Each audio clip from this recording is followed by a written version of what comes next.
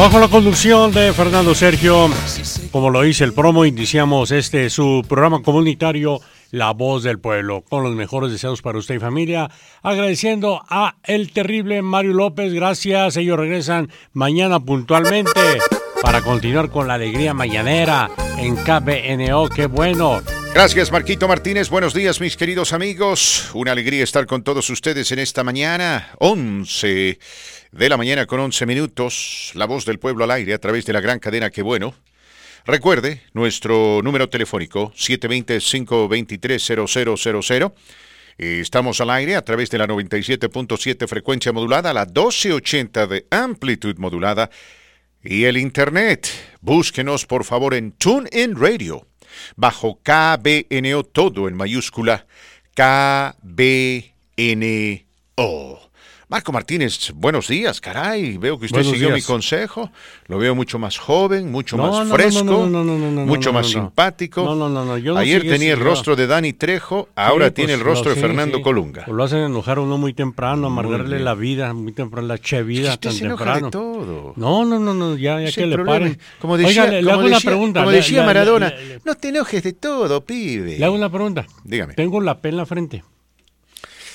¿De político? De pendejo. ¿La tengo? No. Ah, bueno, qué bueno. De político. No se crea. Buenos días, Fernando. ¿Cómo le va? Oiga, me decían unos tacos del que está aquí enfrente. Sí, nuestros amigos de Taco Block están aquí al frente, gente muy trabajadora, gente latina, gente que escucha nuestro programa. Me dijeron que lamentablemente, me dijeron, no tienen tacos de cabeza, pero le extienden una cordial invitación. No, pues mire, fíjese qué tan buena gente soy, fíjese, mire. Usted es el mero. Yo no soy malo. Yo no soy malo. A veces, me quiero hacer el malo. Actúa como malo, pero no es malo. No, me quiero hacer el malo, pero la conciencia me deja, es una promesa que yo hice y yo respeto mis promesas. Que lo que pasa es que, mire, el tener cara de sicario no quiere decir que no sea sicario, ¿verdad? Es que le quiero ver qué cara pondrá.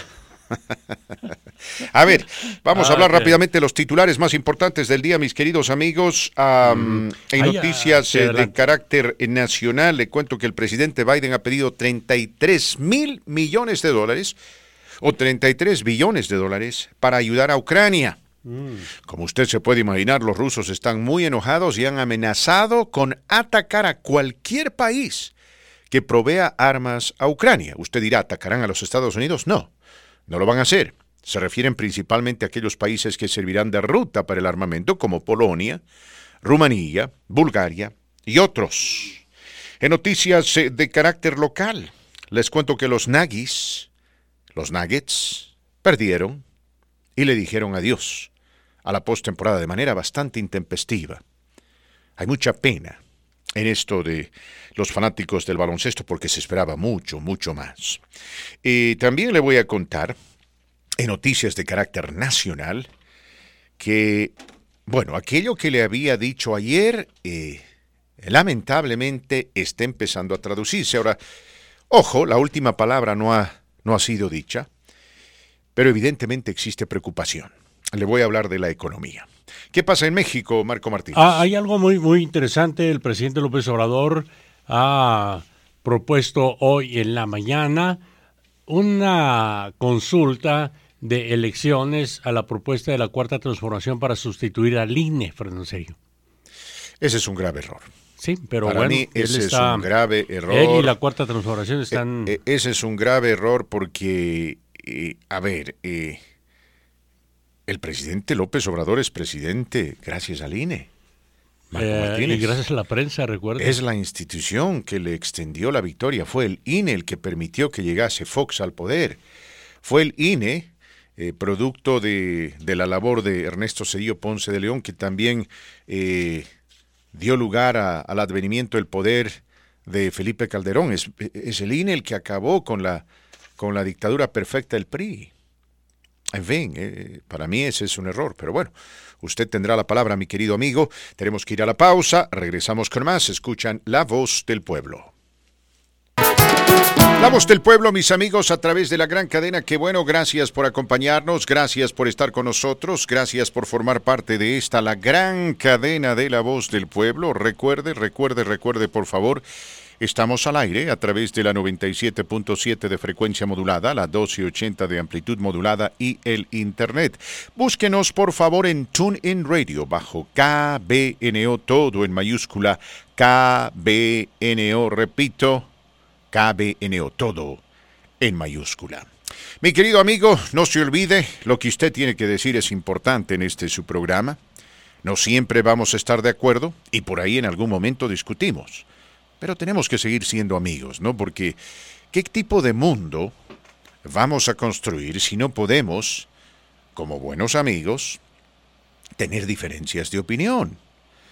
No, por lo general, las diferencias de opinión aquí las manejamos con toda transparencia. Yo no me oculto nada.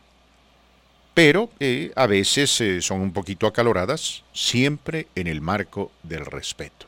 Porque eso es fundamental, eso es importante. No podemos caer en esa trampa en la cual muchos han caído de empezar a insultarse, de empezar a satanizarse, de empezar a cancelarse, siempre y cuando tenemos una visión distinta acerca de tal o cual tema, ¿no? Ese sería un grave error. No cometamos ese error, no caigamos en la trampa que tendió Donald Trump y que algunos extremistas de izquierda lo hacen. No, no podemos, ni debemos, mis queridos amigos. Fuera de ello, le recuerdo que su llamada telefónica siempre será bienvenida. Si usted necesita ayuda, si usted necesita apoyo, si usted necesita que le contestemos una pregunta, su llamada siempre será bienvenida. Es decir, aquí le vamos a presentar un tema, el tema del día, o por ahí 2, o tal vez 3. Pero si usted no quiere, no tiene que participar en el tema del día. Puede separarse de esa coyuntura y hacernos la pregunta que quiera. Rápidamente, Marquito Martínez, ampliamos la noticia que se origina en México, un poco preocupante, déjeme decirle. Lo digo con toda sinceridad, ¿no? El Instituto Nacional Electoral es un ente independiente. Y aquí y en cualquier otra democracia es así como tiene que ser, ¿no? Una organización independiente para no ser objeto de manipulación ni manejo por cualquier partido político. Sí, así lo comunicaron hoy día el gobierno de López Obrador. Va a enviar hoy una iniciativa de reforma electoral al Congreso de la Unión en la que se propondrá sustituir al INE por un organismo llamado Instituto Nacional de Elecciones y Consultas. En este nuevo instituto, los consejeros electorales serían elegidos a través de voto ciudadano, además de que tendrían un presupuesto menor al que actualmente tiene el INE.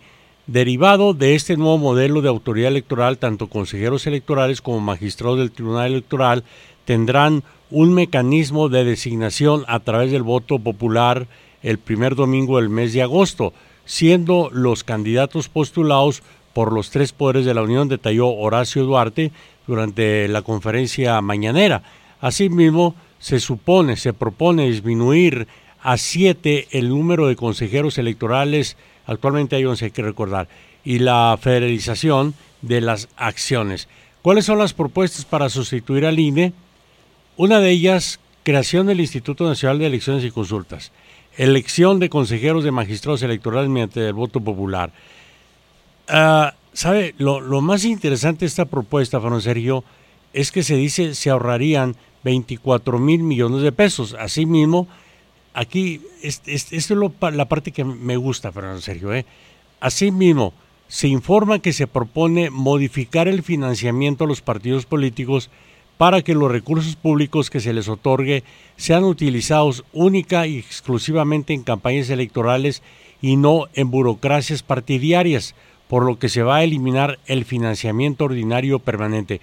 Ojalá, de todas las propuestas, esta es la que más me interesa, que se termine, que se modifique totalmente el financiamiento a los más de 12 partidos políticos. Usted recordará que en la Voz del Pueblo compartimos aquello, ¿no? Que son miles de millones de pesos. Y que muchos abren su partido político para enriquecerse, ¿no? Exactamente. Entonces, que desaparezca eso. Ahí sí estoy de acuerdo. Eso sería bueno, pero se pueden implementar estas reformas sin necesidad de cambiar la institución. Eso de que, por ejemplo, los concejales o consejeros del que pase de 11 Instituto a 7. Nacional Electoral, de que pasen de 11 a 7, no me parece correcto, considerando de que México es un país grande, ¿no? Con 130 millones de habitantes. Sí. Y otro, el que sean sujetos a votación directa tampoco me parece, y le voy a decir por qué. Porque estarían alineados con distintos partidos políticos, ¿no? Y eso no es lo que se quiere, mi querido amigo. Exacto, se supone que tenemos que tener juristas neutrales, gente que neutral que se enfoque hoy, ¿no? principalmente ya en el cumplimiento de la ley. ¿Por qué? Porque sí, hoy en día Morena es mayoría, pero mañana podría ser el PRI. Entonces, no siempre lo que dice la mayoría es lo correcto.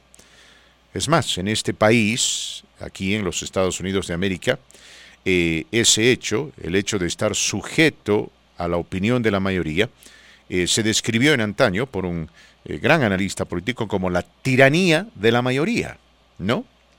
Repito, la mayoría no siempre está en lo correcto. A ver, le voy a recordar cuando Estados Unidos decidió invadir a Irak después de los ataques del 11 de septiembre, el 75% de los estadounidenses estaba a favor de la guerra, porque se asumía que habían armas de destrucción masiva. Fíjese usted, después nos enteramos de que no habían armas de destrucción masiva. Esto se convirtió en una preocupación y luego en un fracaso, y la mayoría de los estadounidenses terminó cambiando de opinión. O sea, ese 75% estaba equivocado, mi querido amigo. No siempre la mayoría está en lo correcto, ¿no? 26 minutos después de la hora, en noticias de carácter internacional, enfocándonos en el conflicto entre Rusia y Ucrania, le cuento que el presidente Biden ha pedido 33 billones de dólares, es decir, 33,000 millones de dólares, de marcación en español, para ayudar a Ucrania en materia de armamento, seguridad y también ayuda humanitaria. Me escuchó bien, ayuda humanitaria. De estos 33 billones, 20 serán enfocados en equipo militar. Equipo militar, mi querido amigo. Rusia, como usted se puede imaginar, se enojó y lanzó duras amenazas, pero el presidente Biden dijo que este armamento es armamento que se está enfocando en la defensa de Ucrania. Es decir, Ucrania no puede usar este armamento para atacar Rusia dentro de Rusia. Solamente puede usarlo en el teatro de operaciones, es decir, en Ucrania. En noticias de carácter local, le cuento que los Nuggets lamentablemente perdieron el quinto partido de la primera serie de la postemporada y quedaron eliminados. Literalmente perdieron cualquier posibilidad de salir adelante. Una mala actuación de los Nuggets de Denver, de los cuales se esperaba mucho más, ¿no? Este es, creo, el tercer año consecutivo donde los Nuggets simplemente no cumplen con la expectativa en la postemporada. Está siendo la peor eliminación de este equipo. Se están hablando de cambios, pero bueno, a veces el tomar decisiones en caliente, particularmente después de una vergonzosa eliminación como esta, no es lo correcto. No es lo correcto. Entonces veremos qué pasa. Y en noticias de carácter nacional, mis queridos amigos, lamentablemente la economía estadounidense se ha contraído durante este primer trimestre. El boom económico del cual estábamos gozando, lamentablemente tuvo una duración muy corta. Ayer les hablaba del por qué existe el riesgo de una recesión. Ahora, atención, ¿no? Existe el riesgo de una recesión, todavía no hemos entrado a una recesión. Todavía no. Entonces habrá que ver qué nos trae el próximo trimestre. Pero hay preocupación, definitivamente hay preocupación. Esta es una situación muy compleja para el presidente Joe Biden. Tenemos que ser honestos, ¿no? Hay gente que simplemente se dedica a insultarlo, atacarlo, cuestionarlo. Sí, ha cometido errores. Y esos errores lo hemos subrayado en este programa y los vamos a seguir subrayando, pero hay muchos factores que el presidente no controla, que están asociados con esta economía y que no van a cesar. No. Entonces, asumo yo que eventualmente la fórmula que usamos para medir el crecimiento o la contracción económica tendrá que cambiar. ¿Por qué? Porque, a ver, esta invasión de Rusia a Ucrania es algo que ha afectado directamente nuestra economía y la economía del mundo. Por eso el atrevimiento, la locura, la tiranía de Vladimir Putin tiene que ser castigada, porque tomó la decisión de invadir Ucrania sin motivo, simplemente para restablecer el viejo imperio ruso, anexarse a Ucrania, ¿no? Eso es lo que quiere, o lo que quería. Esto, aunado a los serios problemas de la cadena de suministro, ha creado una tormenta perfecta.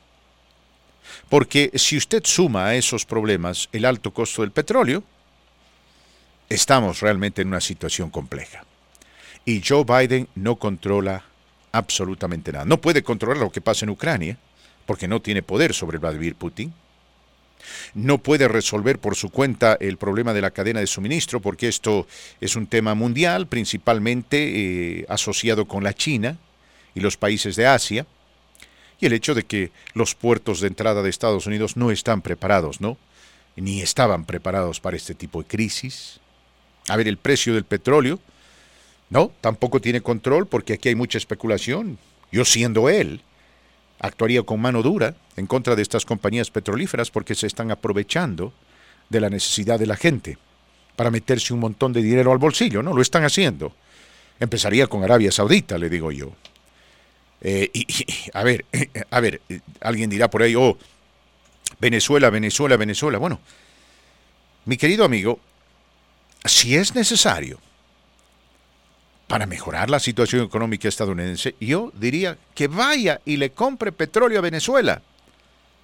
Sí, señor, pero que se establezca un acuerdo que ese dinero vaya a ayudar al pueblo. Nada más. En la vida se tiene que tener la capacidad de hacer un paréntesis.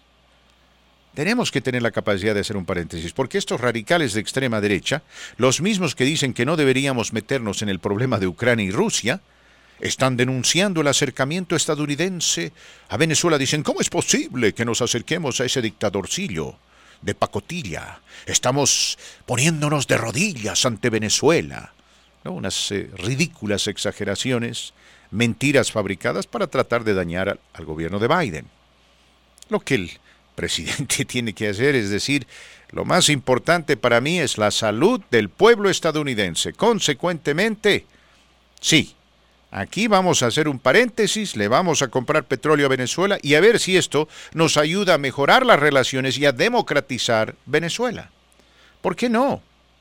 Ronald Reagan, quien es probablemente el presidente republicano más celebrado de los últimos 50 años, era un anticomunista acérrimo, antiterrorista de pura cepa.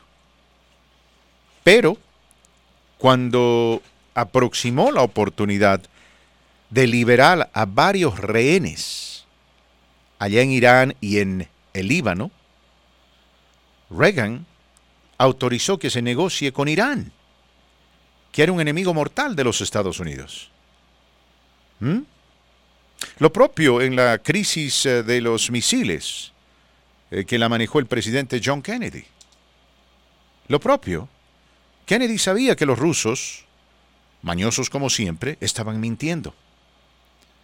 Pero les extendió una y otra oportunidad para poder resolver el impasse de la crisis de los misiles en la década de los 60, con Cuba de por medio, de manera pacífica. De no haber sido por su inteligencia y por su aplomo, por ahí se armaba una guerra, porque los generales aquí en los Estados Unidos querían atacar a Rusia, y en ese entonces Estados Unidos era mucho más poderoso que Rusia. Pero Kennedy fue lo suficientemente inteligente como para entender que se podía llegar a un acuerdo. Se lo hizo de manera secreta y la crisis pasó a la historia. Entonces hay que tener ese espíritu pionero. El problema principal de la administración de Joe Biden es la falta de comunicación. No saben comunicar las cosas. Lamentablemente me parece que Joe Biden no tiene un buen equipo, ¿no? A ver, esto del título 42 me sigue sorprendiendo, seguramente usted también. ¿En qué circunstancias vamos a abrir las fronteras? ¿Cuando todavía estamos metidos en esto del COVID? Número 1. ¿Cuando vivimos una situación económica incierta? Número 2. ¿Cuando estamos aproximando elecciones de término medio? Número 3. Y esto es importante, ¿no? Cuando no tenemos la logística necesaria como para manejar este desafío. Imposible, ¿no? Cualquier otra persona hubiese dicho, no se puede. Pero el presidente Biden se dejó presionar por los elementos de extrema izquierda que no quieren ningún tipo de acuerdo. Y ese es el problema, cuando nos encontramos con estos extremos, extremistas de izquierda o de derecha, gente radical, gente que no quiere negociar, gente que no piensa en el bien común, gente que tiene una agenda política radical y quiere imponer su voluntad a la fuerza, ¿no? Los dueños de la verdad. Es más, muchos de ellos hacen campaña con esa promesa, mi querido amigo. Sí, hacen campaña y prometen a sus seguidores, no te preocupes, si yo voy a Washington, nunca me comprometeré con el otro lado. Entonces, de esa forma, ¿cómo pueden solucionar los problemas que enfrentamos? Son momentos difíciles para Estados Unidos, ¿no? Pero tenemos que tener fe, tenemos que tener confianza, tenemos que seguir adelante con optimismo, y le voy a decir por qué, porque son dos opciones. O empezamos a preocuparnos como locos, o simplemente confiamos en que todo va a salir bien y que Dios está con nosotros. Y eso es lo que yo quiero hacer, eso es lo que yo escojo hacer.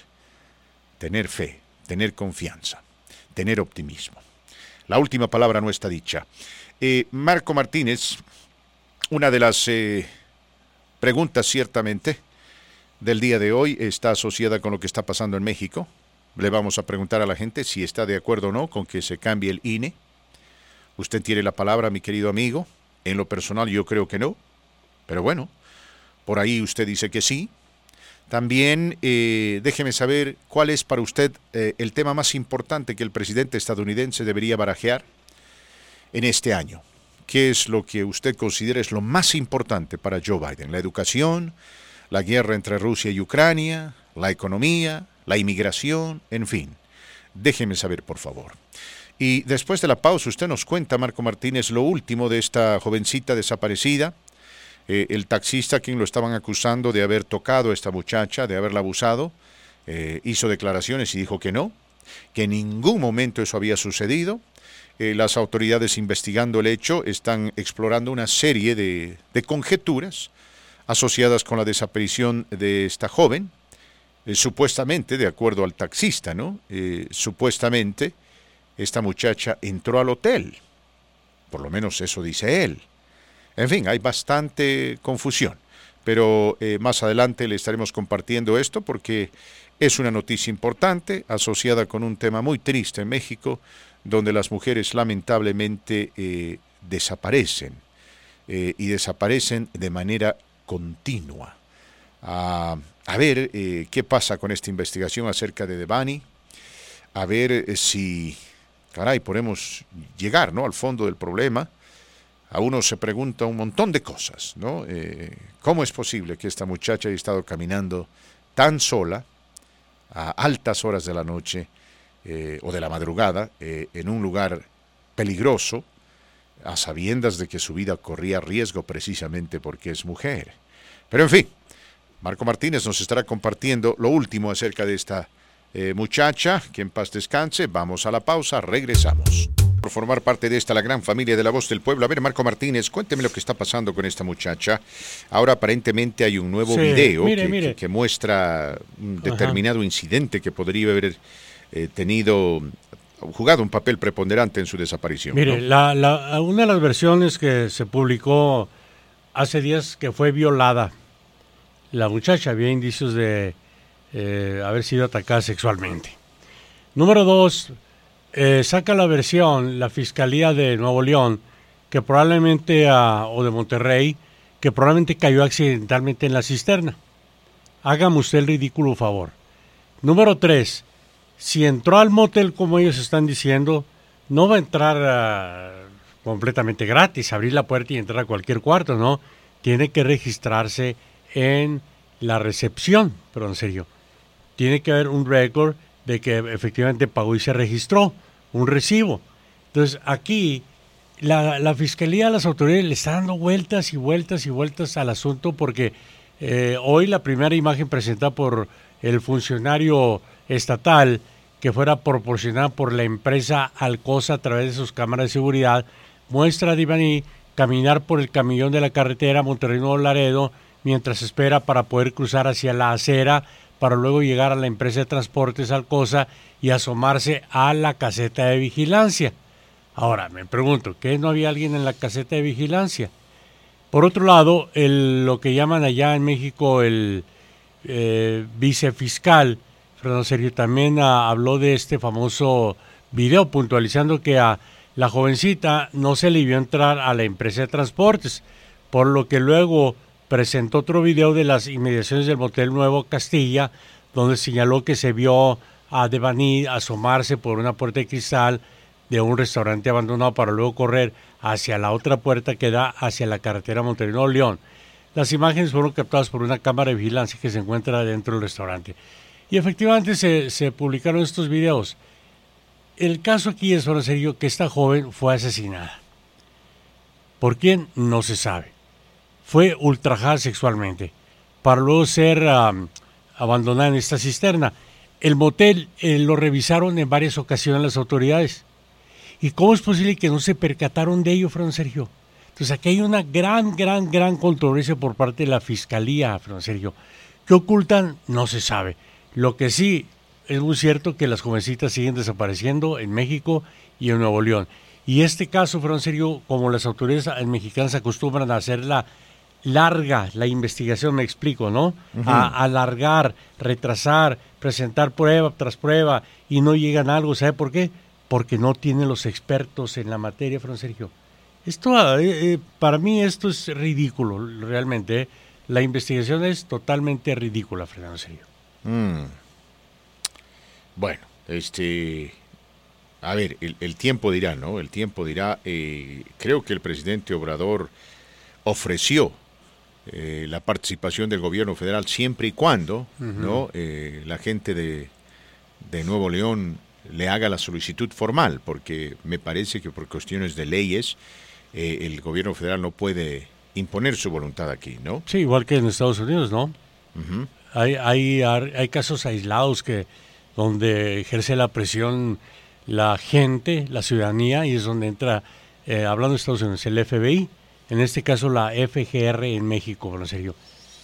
Bueno, hay 2 fiscales han sido retirados de la investigación, ¿no? Por haber hecho un trabajo mediocre. Y lo siguen haciendo. Lo que pasa es que aquí parece que se han acostumbrado. Se acostumbraron a esto y ya francamente no les interesa esclarecer cualquier situación similar, simplemente dar la impresión de que se está haciendo lo suficientemente diligente, ¿verdad? Sí, supuestamente, pero yo le digo, este caso va a ser un cold case al estilo de Estados Unidos, va a ser un caso donde no se va a aclarar nada, en serio. A mí me gustaría que el papá, si pudiese, ¿no?, con la ayuda de la gente, contrate investigadores privados. No sé si para que ellos hagan su labor. Si tienen una posición económica para hacer no eso, sé pero si la tengan. Sí se podría. Pero lo que la gente podría hacer es tal vez reunir dinero, apoyar esta investigación, mire, porque a través de ¿sabe qué? Yo creo que una investigación privada y detallada va a demostrar no solamente cómo la chica esta desapareció, sino cuáles son las omisiones continuas que se cometen en estados como Nuevo León, para dejar bien en claro la pésima labor que hacen investigando este tipo de cosas, porque no les importa, Marco Martínez. No les importa. No les importa. Hay un caso también ahí en Monterrey donde fue esta mujer a reportar la desaparición de su hija y el Ministerio Público le dijo, usted lleva muy poquito buscándola. O sea, esas son las respuestas. O se fue, ¿sabe qué, señor? Pues ¿para qué le da vueltas, hombre? Se fue con el novio, no se preocupe. Esas son las respuestas tontas, estúpidas que hacen en los ministerios públicos cuando las madres van a reportar a sus hijas desaparecidas. Aquí yo lo voy a ser muy sincero, tiempo aquí comentando La Voz del Pueblo, todo esto se trata en ocasiones de tráfico de órganos y de trata blancas, y las autoridades no investigan absolutamente nada, no aceptan ayuda extranjera como lo ha hecho el FBI poner a su disposición su equipo de técnicos y ellos no lo aceptan, Fran Sergio. ¿Por qué? Pues claro, pues no les conviene, ¿no? No, es una cuestión se va a destapar una lata de gusanos. De patriotismo. Es el mismo cuento de siempre, ¿no? Soberanía nacional, sí, para justificar todo tipo de incompetencia, mis queridos amigos. La soberanía nacional, y mucha gente en México se traga el cuento, ¿verdad? Aunque la mayoría de la gente que vive acá, que es oriunda de México, ya se ha dado cuenta que ese es un cuento barato. Es un cuento barato, ¿no? Más que barato. Y la verdad, muchos ya dicen, no, basta ya de esta excusa de la soberanía, ¿no? Hagamos algo por el pueblo. En lo personal, a mí me gustaría también de que el gobierno federal se haga cargo de esto. Pero no creo que Nueva León le permita al presidente Obrador o al gobierno federal meter mano a esto, porque tampoco les conviene. Lo que sí es que siguen desapareciendo jovencitas. En fin, mis queridos amigos, una situación muy compleja. Imagínense si esta muchacha era simplemente una muchacha de la calle. ¿Ah? Nadie reclamaría por ella. No, nadie, como nadie. Muchos casos, muchos casos. Y se siguen así. ¿Por qué corría de ahí al entrar al motel? Fiscalía señala que nadie la perseguía y así están sacando versión tras versión. Si fue violada, si fue ultrajada sexualmente, algo ocurrió con esta jovencita, Fran Sergio, total. Muy bien, tenemos que ir a la pausa, mis queridos amigos. Continuaremos con más de este subprograma. Más adelante le voy a contar por qué en Aurora están prohibidos los camiones heladeros. No sé si esto se aplica a los paleteros, asumo que sí. Pero, aunque usted no me lo crea, en Aurora está prohibido vender helados en camiones. Bienvenidos, mis queridos amigos, a la segunda hora de este subprograma La Voz del Pueblo a través de la gran cadena. Que bueno, gracias por acompañarnos. Gracias por estar con nosotros. Una alegría tenerlo con Radio Qué Bueno y La Voz del Pueblo a través de la 97.7 frecuencia modulada, la 1280 de amplitud modulada y el internet. Búsquenos por favor en TuneIn Radio bajo KBNO. El día de hoy nos estamos enfocando en dos temas que son interesantes. Primero, este país, los Estados Unidos de América. ¿Cuál cree usted es el tema más importante que Joe Biden debería manejar? Es decir, ¿cuál debería ser su principal enfoque? ¿La economía? ¿La educación? ¿El crimen? ¿Inmigración? ¿Relaciones exteriores? ¿Y el conflicto entre Rusia y Ucrania? Por favor, déjeme saber, ¿cómo la ve? ¿No? Hablando de nuestro país, de este país en el cual vivimos. Entendemos, por ejemplo, que la inflación está por los cielos. Hay mucho que el presidente puede hacer, pero hay mucho también que no puede hacer. Tenemos que ser honestos.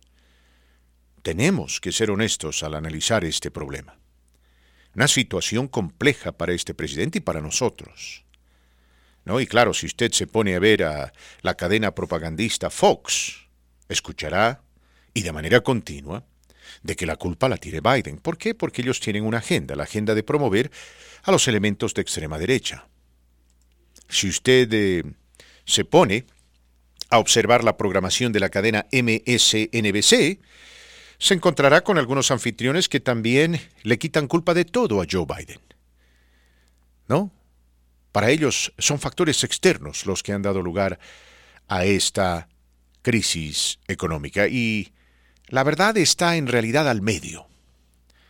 Evidentemente hay cosas que Biden hizo que han complicado la situación económica, pero hay mucho que él no controla. Entonces, la verdad es que la situación es compleja.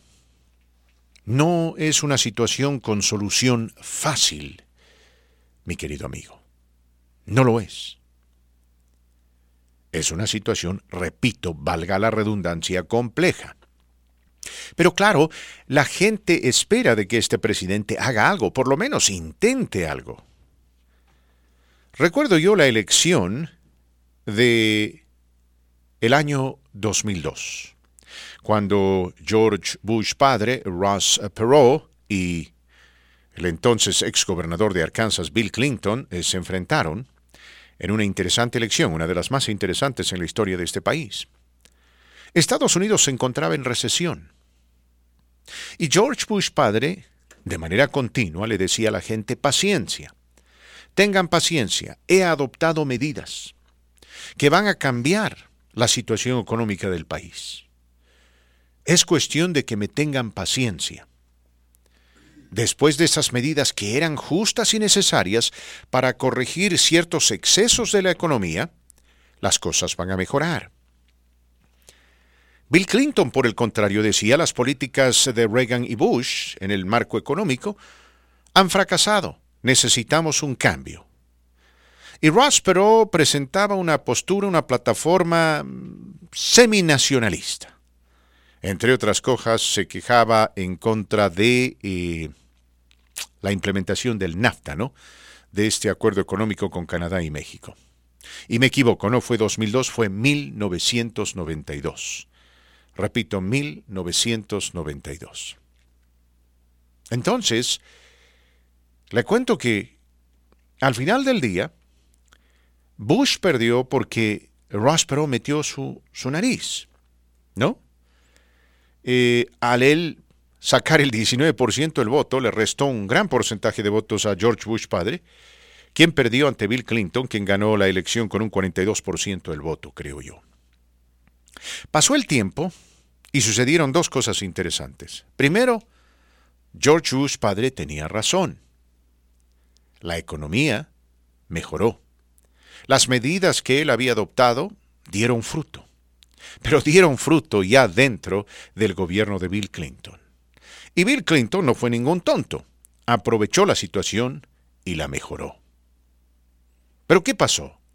Que mucha gente simplemente no tuvo paciencia. Percibieron que Bush no hacía nada, a pesar de que él había hecho algo.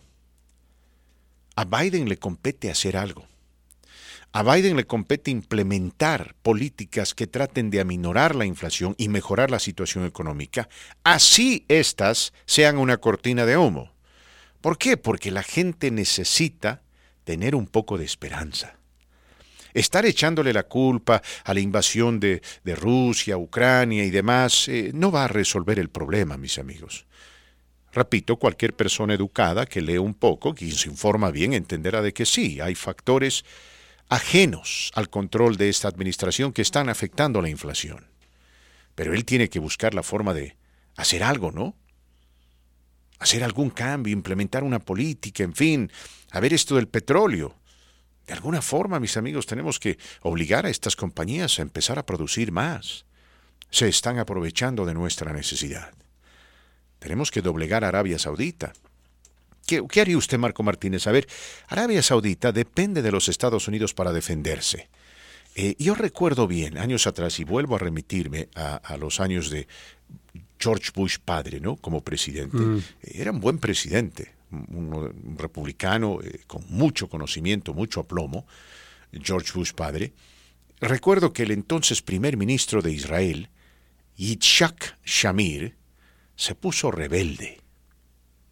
Y George Bush se enojó con él de tal manera que lo obligó a renunciar, mis amigos.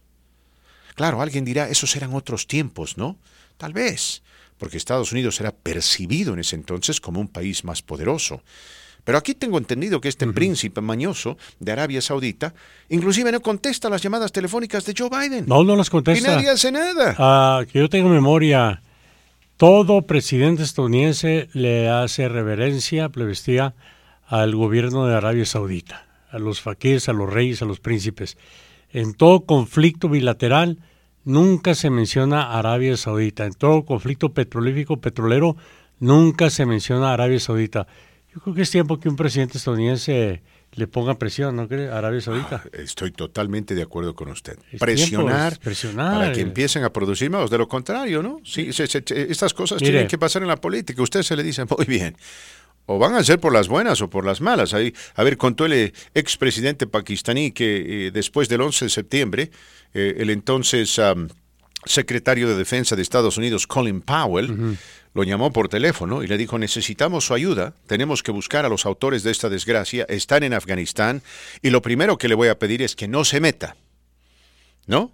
Entonces, como que el presidente pakistaní vaciló un poco y Colin Powell le dijo, mire, le dijo, el pueblo americano está con la sangre en el ojo. Si usted no coopera, lo vamos a bombardear hasta que usted y su pueblo retroceda a la edad de la piedra. ¿Me entendió? Y el presidente dijo, sí, le entendí. Esa era la urgencia, ¿no?, del tema. Uh-huh. Aquí a ese principillo hay que presionarlo, Hay Marco que presionarlo, Martínez, presionarlo. Mire, ellos dependen mucho del dólar y Estados Unidos depende del petróleo. ¿Por qué no buscar otras alternativas y entonces comenzar a ponerle presión? Ahí está Venezuela, ahí está mismo México, ¿no? México, sí. Pero Pues, en fin, bueno, no sé, por eso le digo, este es un tema, o para muchas personas será la inmigración, para otras personas será el tema de la educación, el tema del crimen, en fin, no sé. ¿Qué usted cree, mi querido amigo, es lo más importante que Biden debería manejar? ¿Cuál debería ser su principal enfoque? Le pregunto porque, estamos entrando en la segunda mitad del año y se van a venir las elecciones de término medio y en este momento se anticipa una derrota del Partido Demócrata. Así que aquellos que andaban quejándose, ¿no?, de Joe Biden decían, nos prometió reforma migratoria y no nos dio. No, él nunca prometió reforma migratoria. Él prometió hacer un intento, porque dijo, lo primero que voy a hacer es presentar un proyecto para implementar una reforma migratoria, y así fue. Así fue. Para conseguir una reforma migratoria se necesita la ayuda de los republicanos, y no hay un solo senador republicano que quiera ayudar. Menos cuando tenemos este desastre en la frontera. Esa es la realidad. Los republicanos van camino a la victoria. A ver, recientemente al presidente o al jefe de la minoría republicana en el Congreso lo pescaron mintiendo.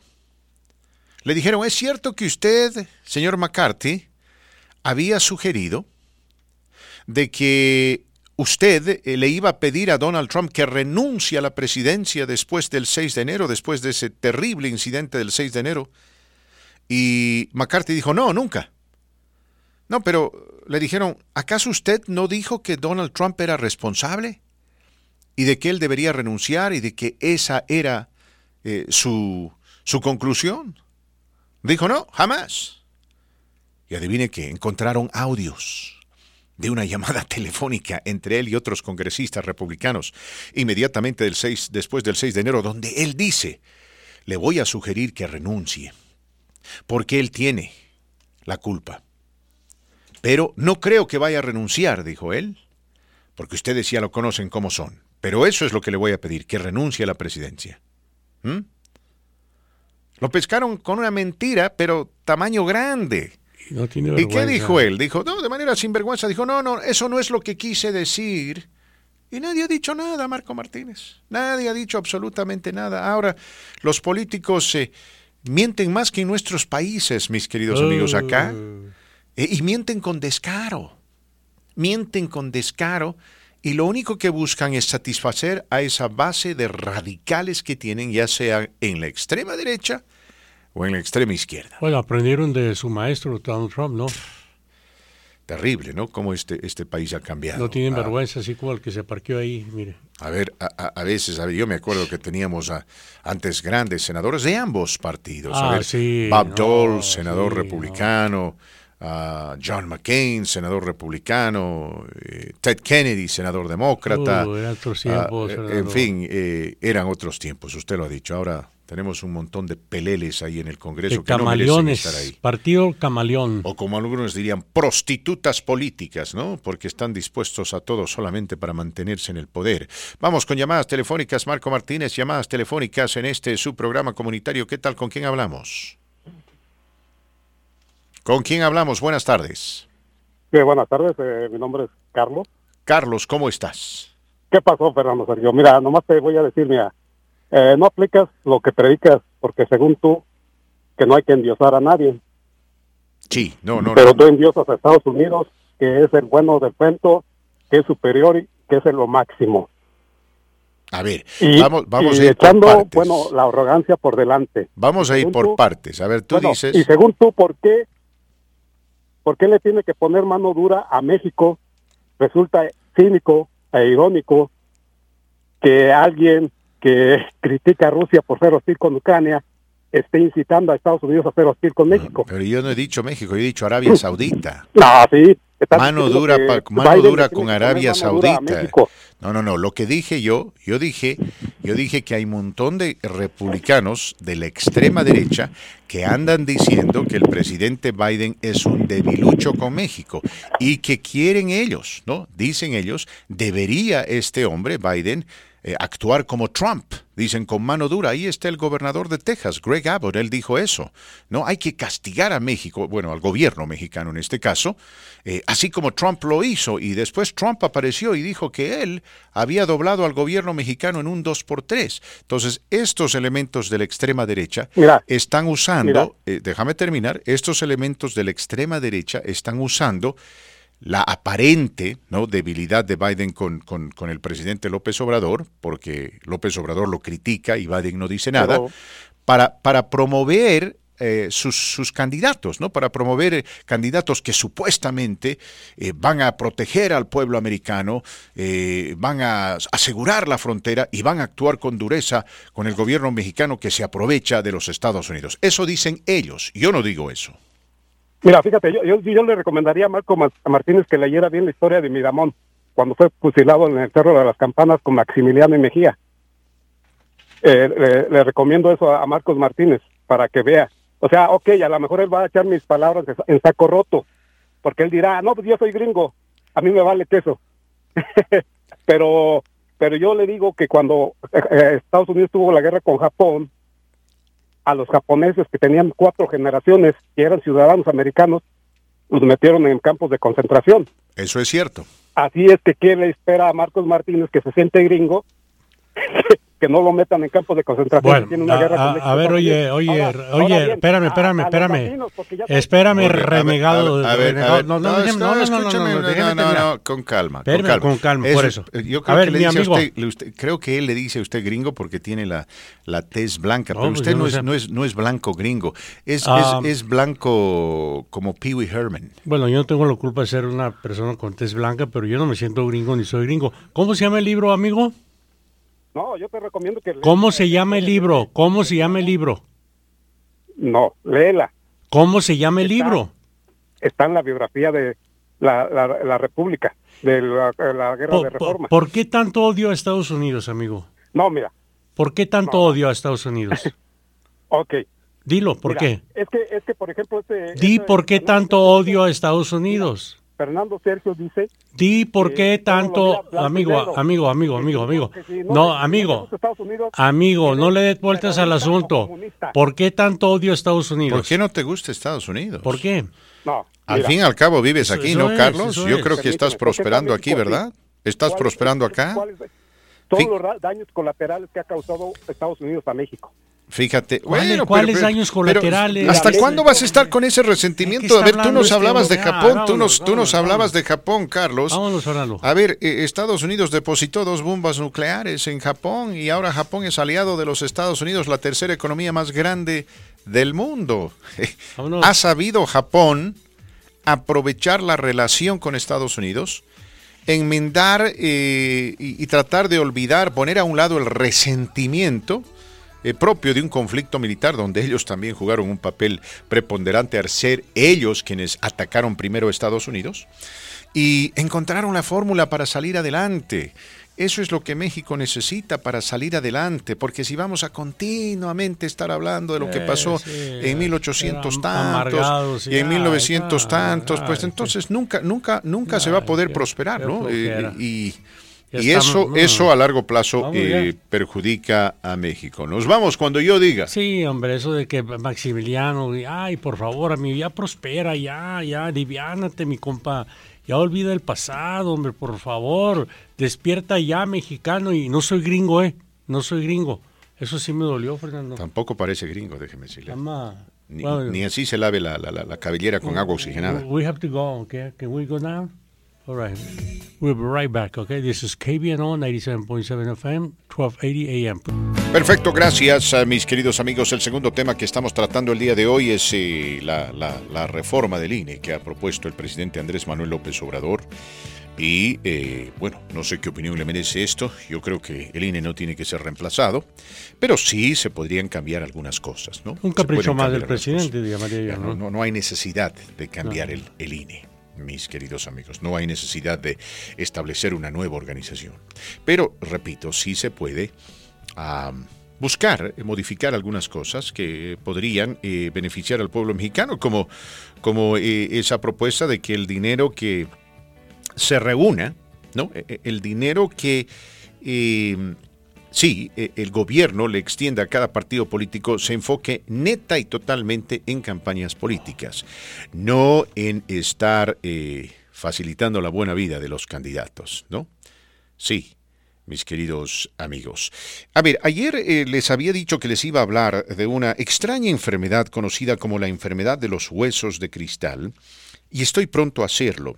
También le voy a contar cómo la compra de Twitter por parte del multimillonario Elon Musk ha creado preocupación en este país. Un fenómeno que se conoce como la suprema libertad de expresión.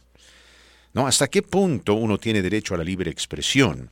Es decir, particularmente cuando se va a dedicar a mentir, ¿verdad? Hay que tener cuidado con eso, pero en fin, vamos a ir con más llamadas telefónicas. Marco Martínez, ¿qué tal? ¿Con quién hablamos en La Voz del Pueblo? Sí, buenos días. Buenas tardes. ¿Cómo estás? Bienvenida. Sí, buenas tardes. Soy la señora María. ¿Cómo está, señora María? ¿Qué cocinó hoy, señora María? ¿Es Fernando Sergio? Sí, soy Fernando Sergio, señora María. Mire, le tengo tres preguntas. Sí, señora María. ¿Se las puedo? Ok. Primero, ¿qué me puede aconsejar quién es mejor para vender casas o comprar casas? ¿Alfredo Saucedo o Alejandra? Esto ya depende de usted, porque ambos se anuncian aquí. Yo, ¿sabe lo que haría yo? Trataría de hablar con los dos, me reuniría con los dos y luego tomaría una decisión. Ahí vea usted cuál de los dos le atiende mejor, cuál tiene más información, es decir, cuál le satisface más a usted, ¿no? Porque esta es una cuestión de opinión. Ok. Muchas gracias. Otro consejo. En la casa en una de las casas donde vive mi hija, yo oí un día que usted dijo que cuando una compañía, no sé si es parece es de teléfono, se me hace, que tienen una caja ahí de cableado y tienen que entrar a fuerzas, tienen que pedir permiso, que se supone que no deben de estar. Claro, tiene cualquier tipo de labor que hagan en su propiedad, tiene que haber un permiso correspondiente, ¿no? Se tiene que solicitar en primera instancia el permiso de quién, del dueño, siendo usted o su hija en este caso, y generalmente este tipo de situaciones son autorizadas por la ciudad, porque una compañía no puede meterse a la propiedad privada así por así, para ofrecer servicios a los demás. No, digamos, yo tengo mi casa, viene la compañía de energía eléctrica y dice, bueno, vamos a tener que meter cables a través de tu casa para ayudar al vecindario. Yo diría, no, gracias, salvo que ustedes me paguen renta, ¿verdad? Porque esta es su propiedad. Entonces, si ellos dicen, bueno, no, esta es una ordenanza de la ciudad, ¿dónde está la ordenanza? Quiero verla. Se hacen las llamadas telefónicas correspondientes, etcétera. Hay un proceso, ¿no?, que se implementa para cumplir con este objetivo y estas compañías se supone le tienen que notificar al dueño de la casa por escrito con mucho tiempo de anticipación. Porque siempre uno tiene que tener el derecho a contestar, el derecho a cuestionar, el derecho a averiguar. Sí, es que no, nada más una vez, hace muchos años, nosotros así se compró la casa y nunca supimos, sino que una vez nada más pidieron permiso, que si les abríamos para que entraran, porque el vecino no tenía, no sé si internet o no sé qué, no, un servicio, y una vez escuchándolo porque yo lo escucho diario, oí que dijo, pero como siempre hablo, pero siempre está ocupado. Sí, y como le digo, no tiene que ser, no pueden entrar por entrar, siempre necesitan su permiso. Y en algún caso probablemente lo único que están buscando es resolver un problema con el vecino sin afectar en lo absoluto su propiedad. Y bueno, yo no tendría problema dándoles permiso para eso, pero tengo que saber primero qué es lo que van a hacer y por qué. ¿Y se saca algún beneficio de eso? Porque usted dijo que se les podría a la compañía cobrarles como una renta. Todo depende. Si ellos necesitan utilizar su terreno, no el suyo, para proveer servicio al vecino, obviamente usted tiene derecho de decir, bueno, ¿y qué voy a ganar yo a cambio? ¿no? Salvo, repito, que exista algún tipo de ordenanza municipal que le permite a esta compañía de cable, digamos, de cuando en cuando invadir parte de su terreno sin afectar el terreno para ofrecer un servicio que es de beneficio para todos, ¿no? Entonces, por ahí le dirán, bueno, sí, tenemos que usar parte de su terreno para darle el servicio al vecino, pero a la vez el vecino nos está permitiendo darle servicio al otro vecino y usted recibe servicio gracias a su vecino de la izquierda, etcétera, ¿no? Entonces, como le digo, es cuestión de averiguar los detalles y decir por qué y para qué. Ok, en la ciudad, ¿verdad? Entonces, ¿verdad? Sí, tiene que hablar con la ciudad, y ellos que tienen que, si golpean las puertas de su casa, usted tiene que preguntar y decir, a ver, ¿por qué ustedes quieren entrar a mi casa? ¿En qué momento suscribieron este acuerdo? Si usted ya compró la casa en esas condiciones, seguramente hay un previo acuerdo suscrito, ¿no? Todo esto es objeto de documentación, nada es al azar. Ok. Bueno, la tercera es un favor que les pediría a ustedes como radio y medio informativo.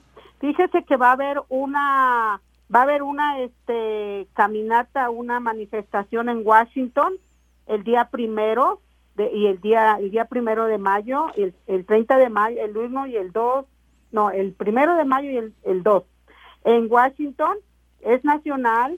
Y quería ver si podía usted, no sé, apoyarnos con decir que ese día se apoye para una reforma o algo, que ya ve que el presidente Biden ha dicho que quería ayudar a los de DACA. Ajá. Entonces estamos pidiendo apoyo para que si esos días los negocios, pues casi más latinos, ¿verdad? Pueden cerrar, para así hacer una forma de presión y de no comprar en ese día nada, para ver si nosotros podíamos hacer una presión en ese aspecto.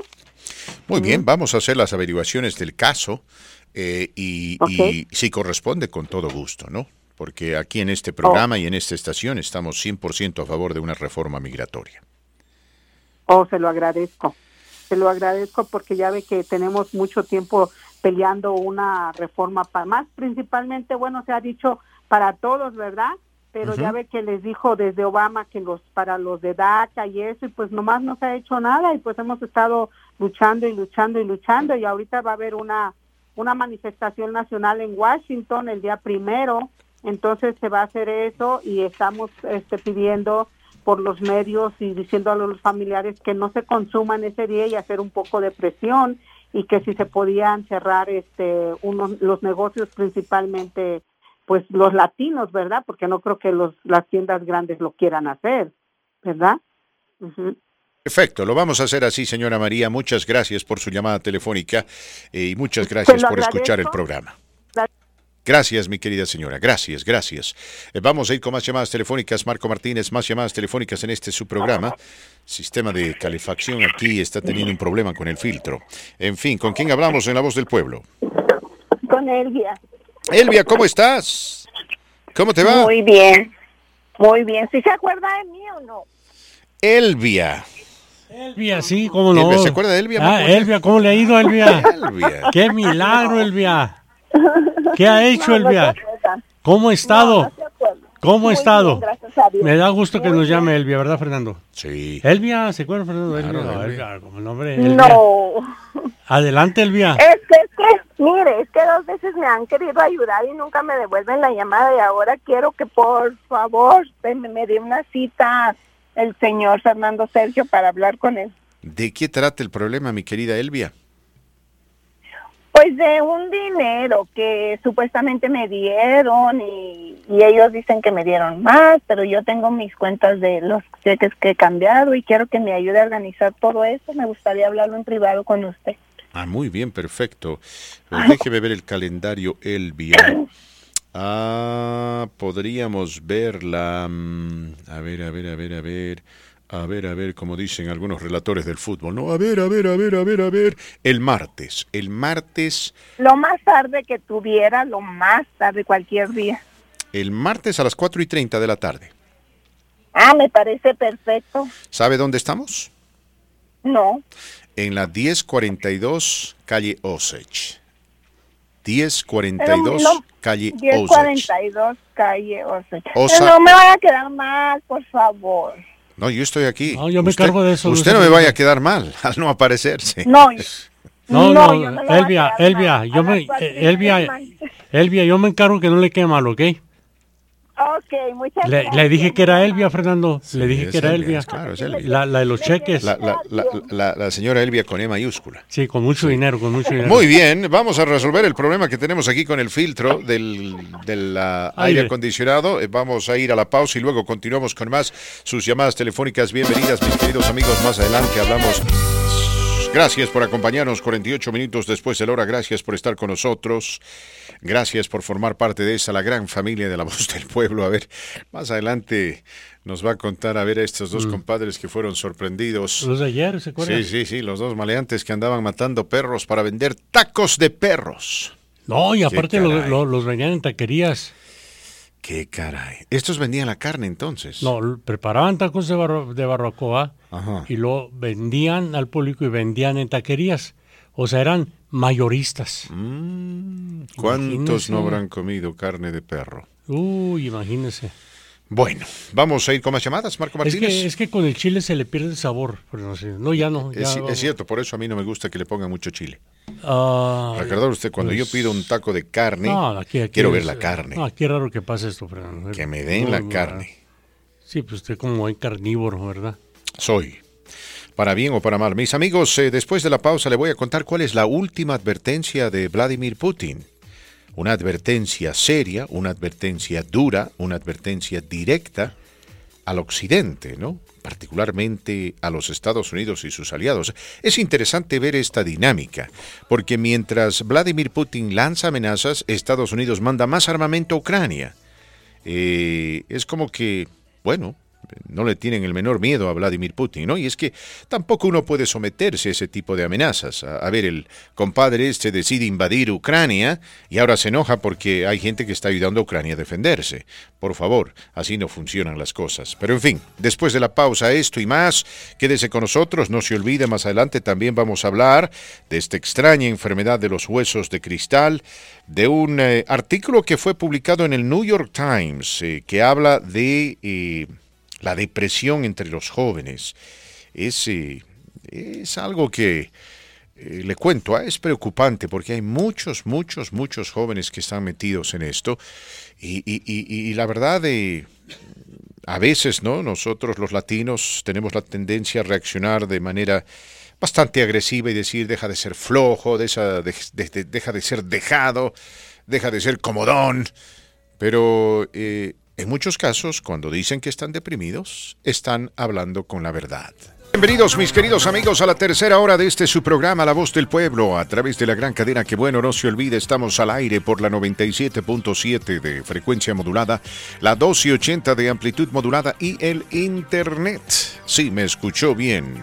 Al aire a través de TuneIn Radio. Búsquenos en TuneIn Radio bajo KBNO, todo en mayúscula. Una vez más, KBNO, todo en mayúscula. Gracias a todos ustedes quienes nos escuchan. Apreciamos mucho su sintonía, apreciamos su patrocinio. Muchas gracias, sinceramente. Y quiero aprovechar la oportunidad para enviar un saludo a nuestros amigos de Tacos Block, a Brenda, Adrián y la sobrinita Talía nos visitaron aquí en los estudios de radio. Qué Gracias, bueno. Brenda, un saludo, Brenda. A Brenda el agradecimiento, rigor, por la gentileza de invitarnos unos sabrosos tacos. Talía impresionada. Acá es una niña, obviamente, feliz de estar frente a las pantallas y micrófonos de radio. Qué bueno. Dice que cuando crezca, ella me dijo, Fernando, espero que no le moleste, pero cuando yo sea grande, quiero ser como Marco Martínez. No, mija, no. Mejor sigue estudiando, por favor. Sigue estudiando y si le interesa comunicaciones, le voy a heredar mi trono al lado de Fernando Sergio, ¿eh? Nomás tiene que bañarse todos los días con mucha mantequilla, por favor. No, Brenda, muchas gracias. Oiga, ¿qué tacos tan originales? Sí. Ya fuera de broma, ¿no? Aquí les encanta a la gente del DHA.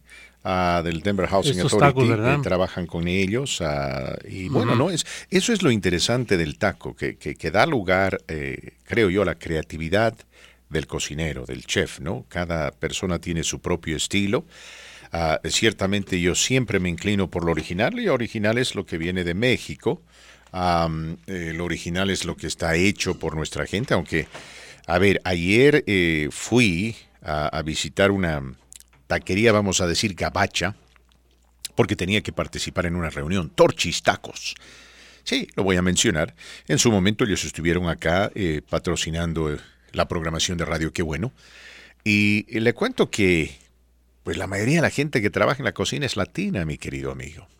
Entonces los gabachillos están aprovechando.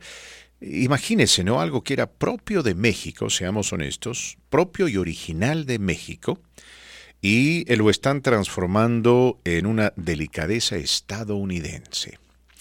Esa es una gran virtud de este país, porque es país de inmigrantes. ¿Sabe dónde se encuentra la mejor comida italiana del mundo? No, no se encuentra en Milán, ni en Roma, ni en Venecia, ni en Nápoli, ni en Torino. Se encuentra aquí, en los Estados Unidos de América, particularmente en Nueva York, donde hay excelentes restaurantes italianos. ¿Por qué? Por la inmigración. Gracias a la inmigración. Les contaba hace años, ¿no?, cómo la comunidad europea o la Unión Europea está buscando proteger lo que ellos consideran su marca registrada. Así como, por ejemplo, México protege esto del tequila, ¿verdad? El tequila no se puede fabricar en ningún otro país más México. No hay tequila colombiano o tequila estadounidense. El tequila, propiamente dicho, tiene que venir de México. Bueno, eso no ha sucedido con algunas bebidas propias de otros países, como la aguardiente colombiana o el pisco sour peruano o chileno. No, hay una disputa entre ambos países. El Singani boliviano, el Fernet argentino, que dicen que viene de Suiza, en fin. No soy un experto en esta materia, pero bueno, los europeos están copiando esto de la marca registrada de México, y en virtud de que Donald Trump fue muy negligente con el manejo de las relaciones exteriores, allá en Europa están aprobando medidas que van a prohibir terminantemente la venta de queso parmesano, por ejemplo, ¿no?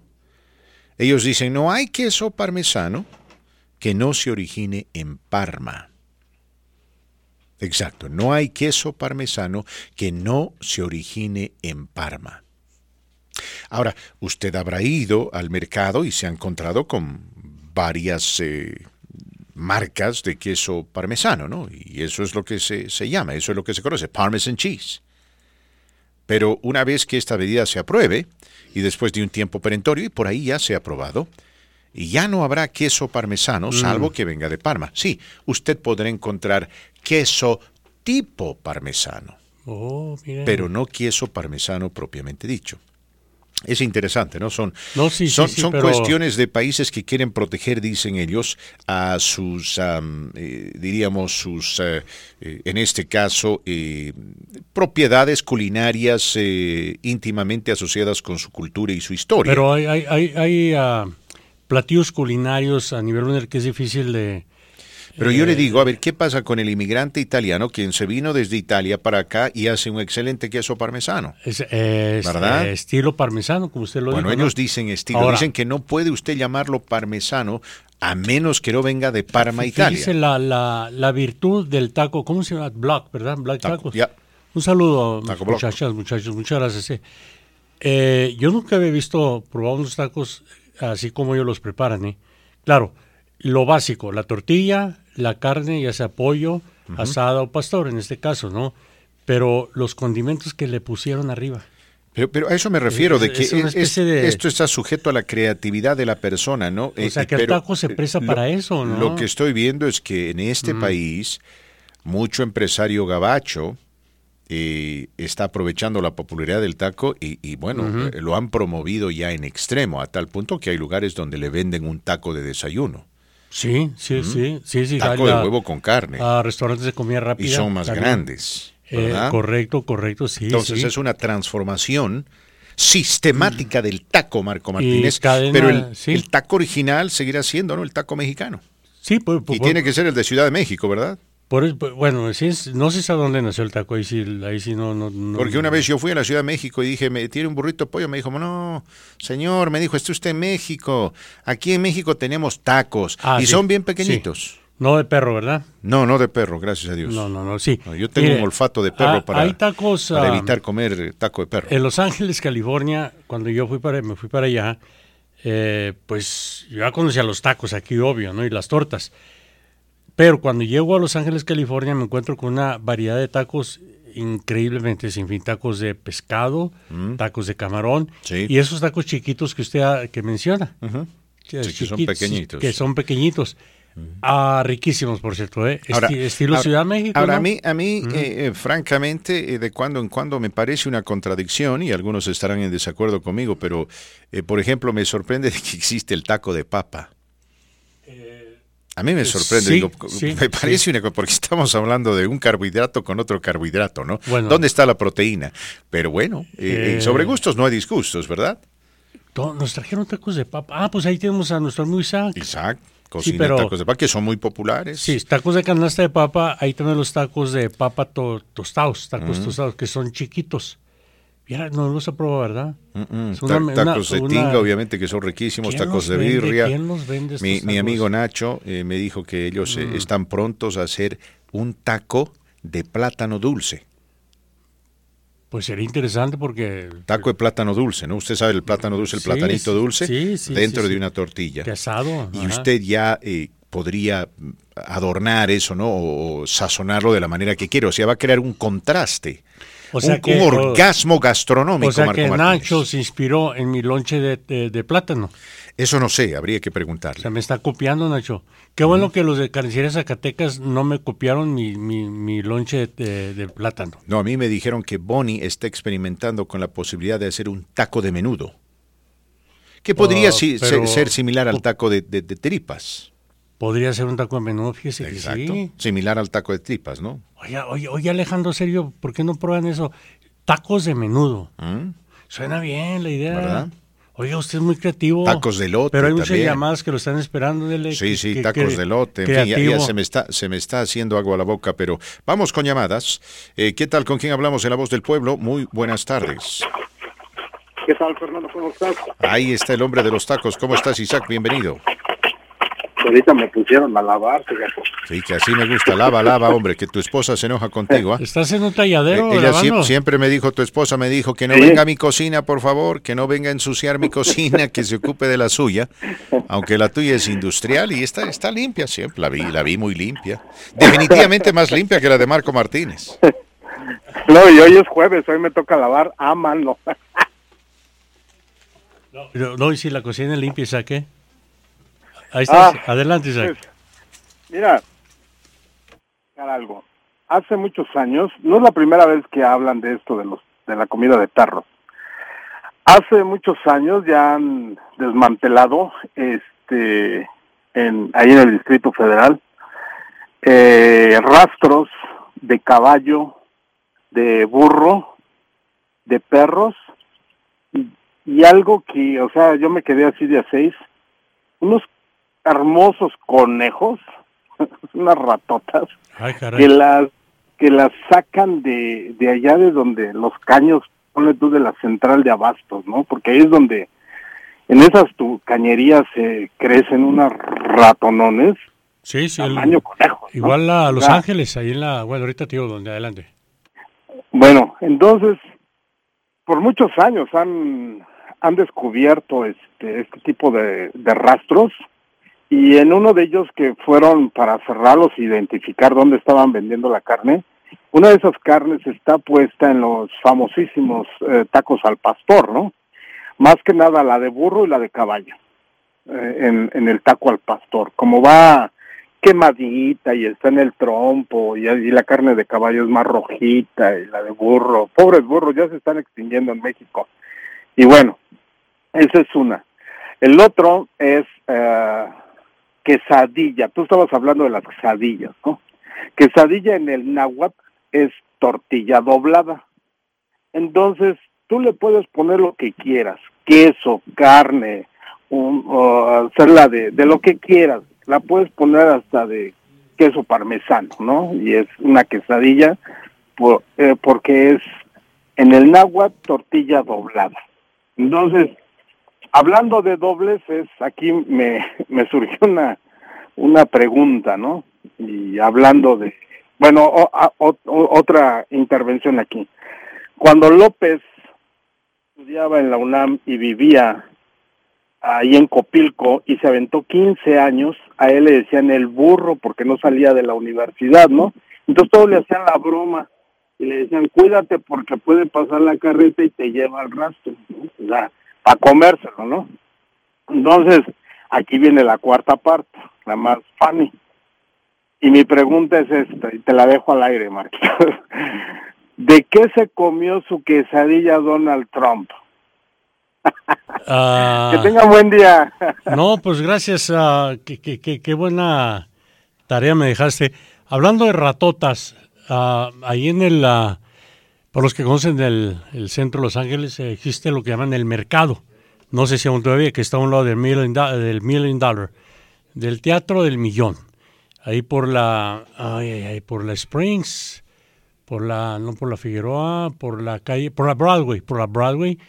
Ahí precisamente también a mí me tocó ver ese tipo de ratotas, unas ratas increíbles que parecen conejos. Pero bueno, vámonos con la pausa comercial, regresamos. Gracias, Marco. Buenas tardes. Es un gusto estar aquí con ustedes el día de hoy. Muchas gracias por compartirnos este espacio y muy buenas tardes tengan todos. Les doy el teléfono ahorita, se los repito al final, es 720-692-2179. Nosotros en Memorial Life Insurance somos una agencia de seguros de funerales. Quizá ya nos han visto en la televisión o en Facebook, porque tenemos muchos años sirviendo a la comunidad hispana y ayudando a familias como la suya a prepararse para algo tan inevitable como el nacimiento de un ser querido.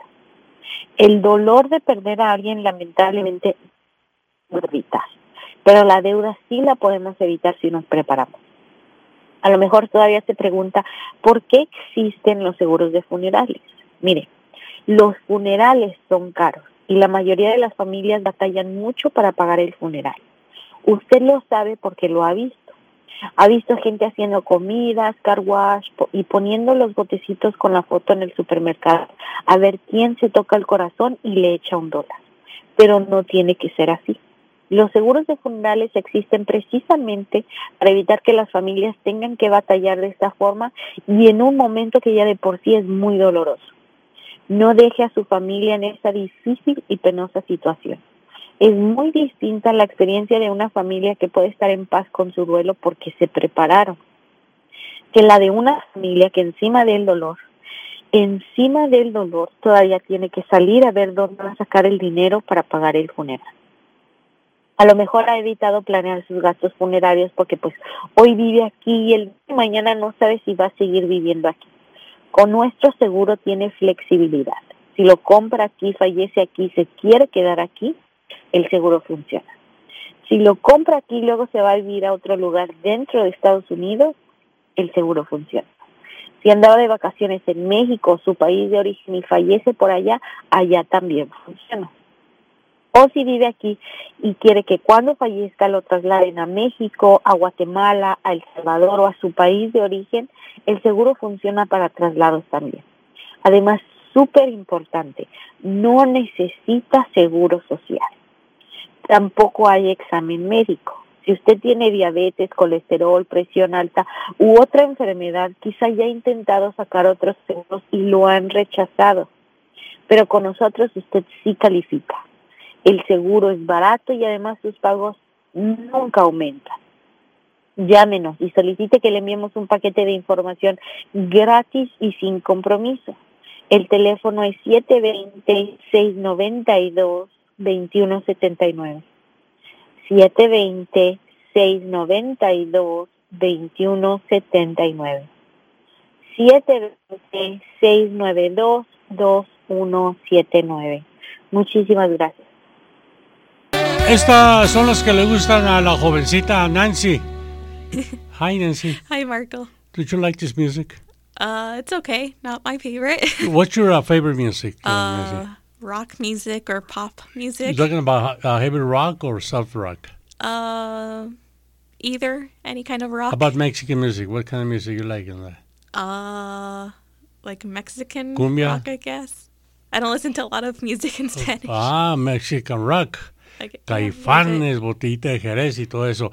Bueno, jueves significa la visita de las amigas del Centro de Recursos Mi Casa y como es costumbre, nuestra buenísima amiga de la Voz del Pueblo, Nancy. Adelante, Nancy. Sí, muchas gracias, Marco. Un gusto estar aquí con ustedes. Gracias como cada jueves. Mi casa agradece este espacio. Me invito a la comunidad a tomar nota de los siguientes eventos. Vamos a ofrecer otra vez un taller de redes sociales para emprendedores y dueños de negocios establecidos o para aquellos que ayudan con las redes sociales en las pequeñas empresas. Si usted quiere aprender cómo conectarse con sus clientes por medio de las redes sociales, este taller es para usted. Este taller va a ser presencial en nuestra oficina el viernes 13 de mayo de 8:30 de la mañana a 2:30 de la tarde y tiene un costo de $50. Para más información y para registrarse, puede llamar al 303-539-5670, 303-539-5670. Y si usted está buscando trabajo o desea cambiar de trabajo, estamos ofreciendo sesiones de coaching que son de gran ayuda para elaborar un resumen, carta de presentación, su perfil en línea como una cuenta de LinkedIn si la tiene, o le vamos a ayudar a crear una cuenta de LinkedIn. Además, vamos a ayudarles a estar listo para su entrevista. Estas sesiones de coaching son gratis, presenciales, virtuales o por teléfono y se ajustan a su tiempo y necesidades. Por favor, llame al 303-539-5624, 303-539-5624 para hacer una cita. Para estar al día de todos nuestros próximos eventos, puede visitar nuestro portal www.micasaresourcecenter.org. Otra vez, eso es www.micasaresourcecenter.org y también nos puede seguir en las redes sociales como Facebook y Instagram. O si prefiere, también puede venir a conocernos en persona. Estamos ubicados casi en la esquina de Alameda Federal, 345 South Grove Street, Denver, Colorado, 80219. Pues, Marco, eso es toda la información que tengo para hoy.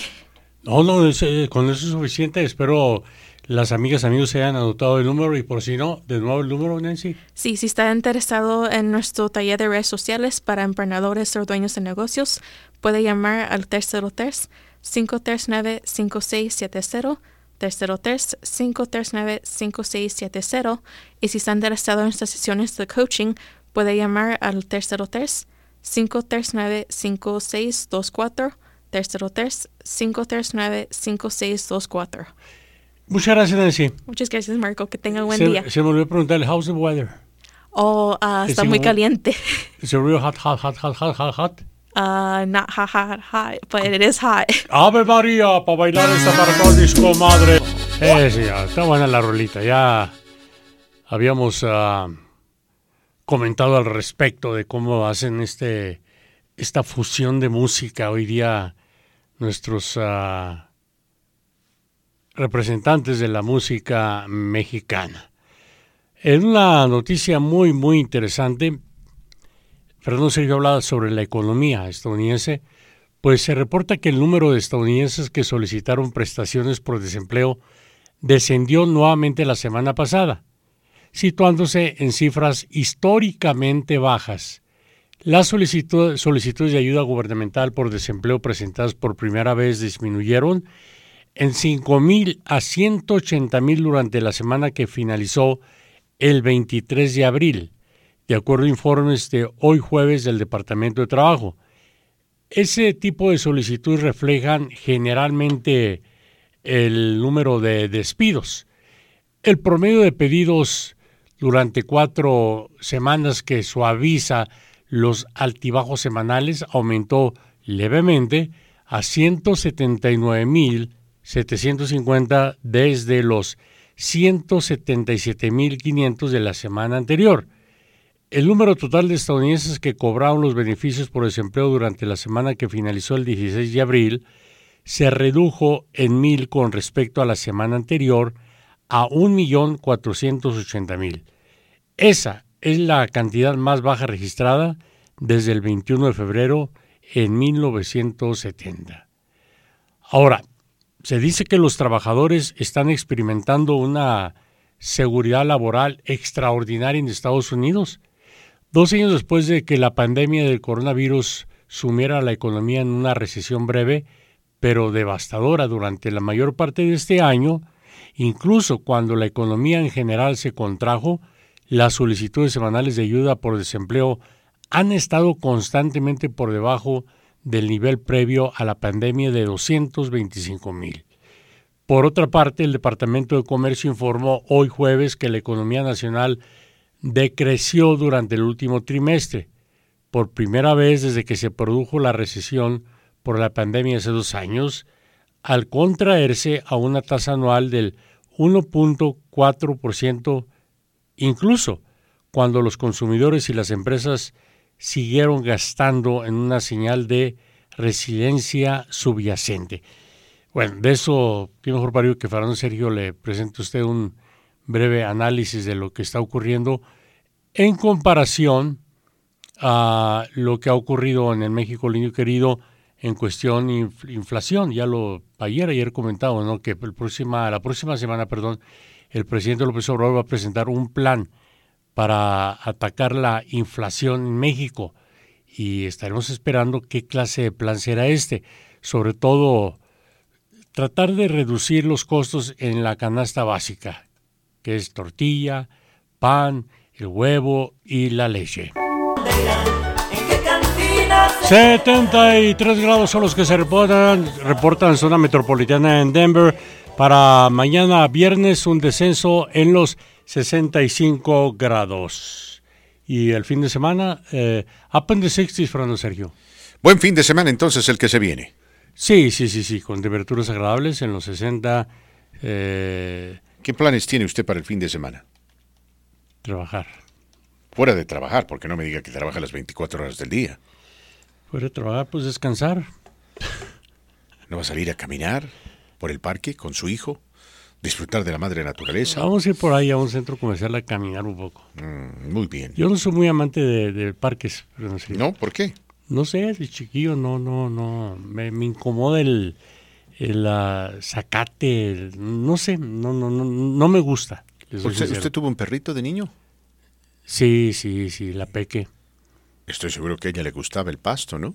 Sí le gustaba, sí le gustaba, pero... Tal vez lo que usted necesita es comerse un taquito de perro y entonces se va a compenetrar con los perros y va a empezar a correr feliz salir de 4 patas sobre el pasto o el zacate, como dicen por ahí. Mi hijo tampoco es muy amante de los parques, ¿eh? Claro, si usted nunca lo ha llevado al parque. No, lo llevo al parque, ¿cómo no? No, chiquillos salíamos a salir a pasear al parque ahí de los únicos parques de solos que hay en El Paso. Salíamos a pasear ¿cómo se llama este parque? El Water World. No, ese no es no recuerdo, un parque acuático. A ver, hablando de cosas que uno puede encontrar en los parques, Marco Martínez, están ciertamente los camiones de helados, ¿no? ¿Cuántos niños no se alegran cuando aparece el camión con su campanita, con su sonido, atrayendo a los niños para que corran y digan, mamá, allá viene el camión? Los paleteros hacen lo propio, ¿no? Tienen ahí su campanita y van empujando el carrito para que la gente se aproxime, le compre una paleta, la disfrute y demás. Bueno, le cuento que en Aurora en este momento está totalmente prohibido el manejar un carro o el vender, más bien diré, helado desde un camión. ¿Por qué? ¿Por qué cree usted? Por razones políticas baratas. ¿Política barata como qué, por ejemplo? Pues porque no, los representantes no tienen otra cosa más que estar fregando a la gente trabajadora. Bueno, hay cosas más importantes que atender, ¿no? Indirectamente usted tiene razón. Sí. Indirectamente, porque es la burocracia. Sí, que se nada más que la burocracia que está complicándole la vida a aquellos heladeros quienes quieren vender el helado y tienen la licencia correspondiente para hacerlo en Aurora. Y ganar dinero honradamente. Se han quejado algunos y aparentemente la ciudad va a tratar de resolver el problema con la prudencia necesaria, pero también con bastante diligencia, ¿no? Porque ¿qué les molesta? Repito, eso son solo que la burocracia, pues la burocracia. Y eso pasa cuando el gobierno Eso sí se hace coraje. cargo de virtualmente todo, ¿no? La burocracia y la falta de dirigencia, en fin, son cuestiones que perjudican. No sé si nuestros amigos paleteros están metidos en eso, la verdad no sé, pero asumo que sí. ¿Son los representantes o quiénes son? Concejales. Concejales, bola de flojos, pónganse a trabajar en los verdaderos problemas, permítame, de Aurora, los indigentes, la pobreza. Por favor, pónganse a trabajar en el tráfico, en la criminalidad y dejen a la gente honrada trabajar, bola de flojos. Esto va para los concejales de Aurora. Cuidadito que hay un concejal que vive aquí a la vuelta de la esquina. Me vale, y lo dice Marco Martínez. Va a venir y va a decir, ¿quién es Marco Martínez el que anda diciendo? Y yo voy a tener que apuntarlo a usted. Sí, va a decir, aquí está el que dijo, por si acaso, con nombre y apellido, Marco Martínez. Oye, es increíble, es trabajo honrado. Cuidado que lo busquen con un bate de béisbol. No. Yo creo que lo que a usted le da rabia es porque no tiene la oportunidad de ir a comer un helado. No, por eso es que es gente, yo los veo trabajar aquí en las calles, pero Sergio, están trabajando honradamente. Sí. Vamos a ir con llamadas, Marquito Martínez. Vamos a ir llamadas telefónicas. ¿Qué tal? ¿Con quién hablamos en La Voz del Pueblo? Muy buenas tardes. Buenasera, como dicen. Buenas tardes. ¿Con quién hablamos? Sí, buenas tardes. Habla Marisol. Yo no quiero hablar de los tacos porque aparte soy vegetariana y cuando hablan de tacos de mi madre... Pueden haber tacos vegetarianos. Tú sabes que hay carne que no es carne, ¿no? Ahora la venden, la carne que no es carne, aunque irónicamente es más cara que la carne, Marisol, es más cara que la carne. Así es, pero es más saludable, uno no se enferma, mantiene su peso, o sea, está hecho de vegetales, está hecho de zanahorias, champiñones, espinacas, y sabe a carne, o sea, que es lo más bonito que sabe a carne, y ya me quitó las ganas de ir siempre que voy a México, lo primero que hago es irme a comer los tacos al pastor. O sea que ya ni tacos al pastor voy a comer cuando vaya a México. Pero ya por ahí alguien te engaña y te dice, no, esta es carne falsa. Te dices, muchas gracias, y en realidad es carne, y no te vas a dar cuenta. Hay que tener hay que ser muy experto. Mire, yo hablaba para hablar sobre Joe Biden, lo que se tiene que enfocar, él ya se está enfocando en Ucrania, se está enfocando en la economía, pues él no puede hacer mucho porque por lo que está pasando en Ucrania, con Ucrania y con la economía, pero sí puede hacer mucho ahorita con los inmigrantes, empezando por los de DACA, los del TPS, les tiene que ayudar porque si no les ayuda, y él sí se los puede ayudar ahorita, va a perder muchos votos para el término medio que se viene. Imagínense, y si gana Trump, los republicanos extremistas, supremacistas, entonces él sí tiene que hacer algo por los de DACA ya y los del TPS y un permiso de trabajo para los que ya tienen más de 10 años. Ya tiene que hacer algo Joe Biden. Y en cuanto a las mujeres, yo le voy a decir una cosa. Yo por eso estoy aquí. Yo sufrí el acoso, el abuso de los machistas, no todos son machistas en México, pero muchos. Yo sufrí mucho el acoso. Yo tenía pavor salir a las calles. Y le voy a decir una cosa, está muriendo. Hay mucha impunidad sobre las mujeres, no se mueve ni un dedo si alguien desaparece. Las mujeres en México son como desechables y ya es tiempo que haya una organización o un presidente que apoye a las mujeres porque es un negocio tan grande, redondo. Yo creo que más ahorita que las drogas, porque no están dejando pasar las drogas, están vigilando la frontera, entonces están guiando con las jovencitas a robárselas. Y le voy a decir una cosa, lo que me pasó. Les voy a contar lo que me pasó cuando yo llegué aquí a Estados Unidos. Dije, ya voy a estar aquí a salvo. Pues yo empecé a trabajar en una fábrica en California y escucho a unos mexicanos hablar. Dice, aquí no me conviene quedarme, porque aquí si abusamos a la mujer nos meten a la cárcel. Y en cambio en México, si las abusamos, si las ultimamos y las ¿cómo se dice? Abusar sexualmente, si la abusamos sexualmente. No, en México no nos hacen nada.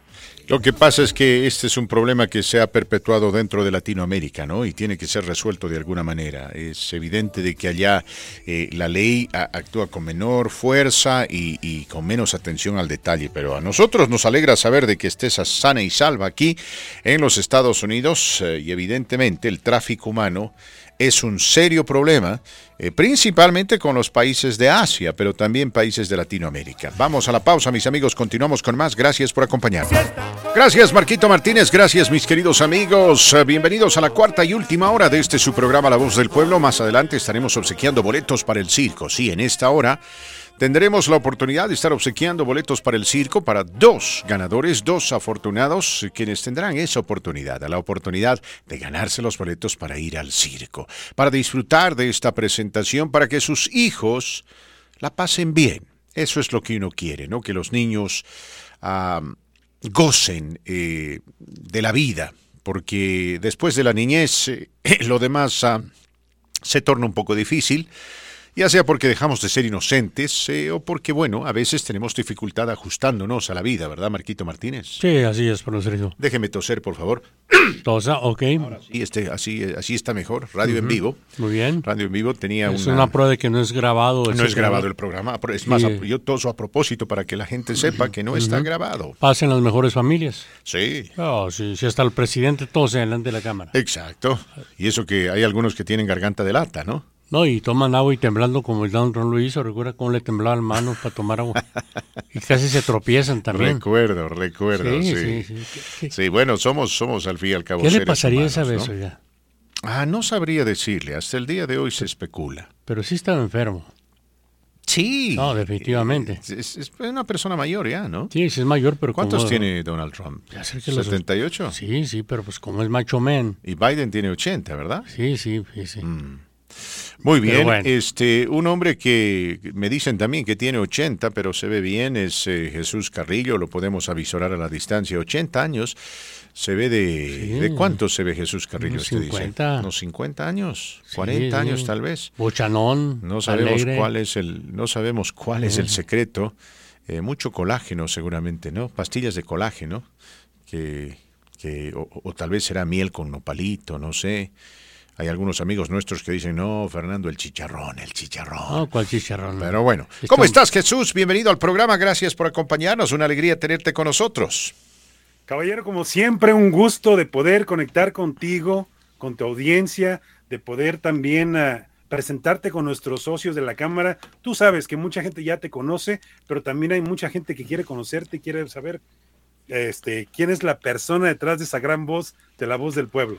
Oye, la gente anda preguntándose cómo tú y yo, dice, somos jóvenes centenarios, ¿no? Es decir, tenemos 80, pero parecemos de 40. Hay secretos que no se pueden compartir, ¿verdad? No lo vamos a hacer. Pero lo que vamos a hacer es recordarle a la gente quién patrocina el segmento y por favor te rogaría, ¿no?, que presentes a la invitada para conversar con ella. Así es, hoy le tenemos una gran invitada, un par de notificaciones que queremos compartir con ustedes, pero lo más importante es hágase miembro de la Cámara de Comercio Hispana. Lo acaba de decir Fernando Sergio, usted se quiere ver joven de por vida, hágase miembro de la Cámara de Comercio Hispana. Si no se ve joven, por lo menos Fernando va a hacer muchísimos amigos y a lo mejor crean muchas oportunidades de negocio. Este segmento es traído a ustedes por Denver Museum of Nature and Science. El Museo Natural de Naturaleza y Ciencia de Denver es también socio de la Cámara de Comercio Hispana de Colorado. Hoy le queremos mandar un saludo y decirle gracias por apoyarnos, gracias por creer en nuestra Cámara y gracias por apoyar muchísimo a nuestra comunidad hispana, que es gran parte de esta audiencia. La frase del día de hoy nos dice que no faltan ideas notables, lo que falta es la voluntad de ejecutarlas. Esto lo dijo el señor Seth Godin, que es un escritor y ex empresario de .com, un ex empresario de lo que sería la parte de digital, y lo que nos recuerda es que sí, es bueno tener muchas ideas, pero tenemos que ponernos a trabajar en ellas. No solamente hay que muchas veces contarlas o tenerlas, sino que de alguna manera tomar los pasos debidos para que se creen en una acción y de ahí que usted pueda echar a andar esas metas, esos objetivos que usted tenga. Recuerde, los tiempos han cambiado, no son los mismos. Fernando, ayer, el otro día hablamos con un consejero de negocios y nos decía, mira, antes decíamos, podemos cometer errores, los levantamos y seguimos adelante. Pero antes, cuando el señor, por ejemplo, el señor Henry Ford comenzaba su empresa, no sé cómo trabajaría los workers' comp.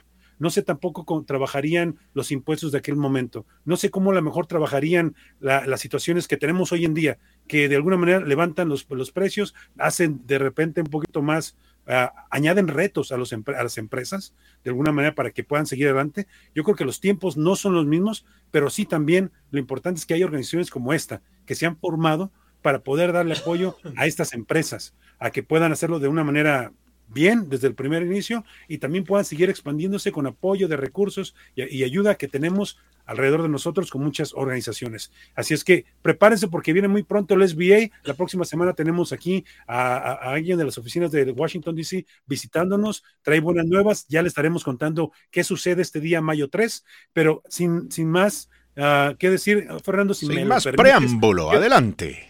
Queremos invitar a Eric Hernández al estudio, que nos acompaña directamente desde allá. A ver, platícanos desde dónde estás, Eric Hernández. Hola, muchas gracias. Buenas tardes a todos. Gracias por el espacio y por darnos la oportunidad de estar aquí. Yo los acompaño desde el Centro Cultural Mexicano aquí de Denver, Colorado. Muy bien, perfecto. Erika, ¿cómo estás? Bienvenida, gracias por acompañarnos. Hoy queremos hablar contigo acerca de las actividades y celebración del Día del Niño, que tengo entendido va a conducir el Centro Cultural Mexicano. A ver, ¿cuál es la historia del Día del Niño?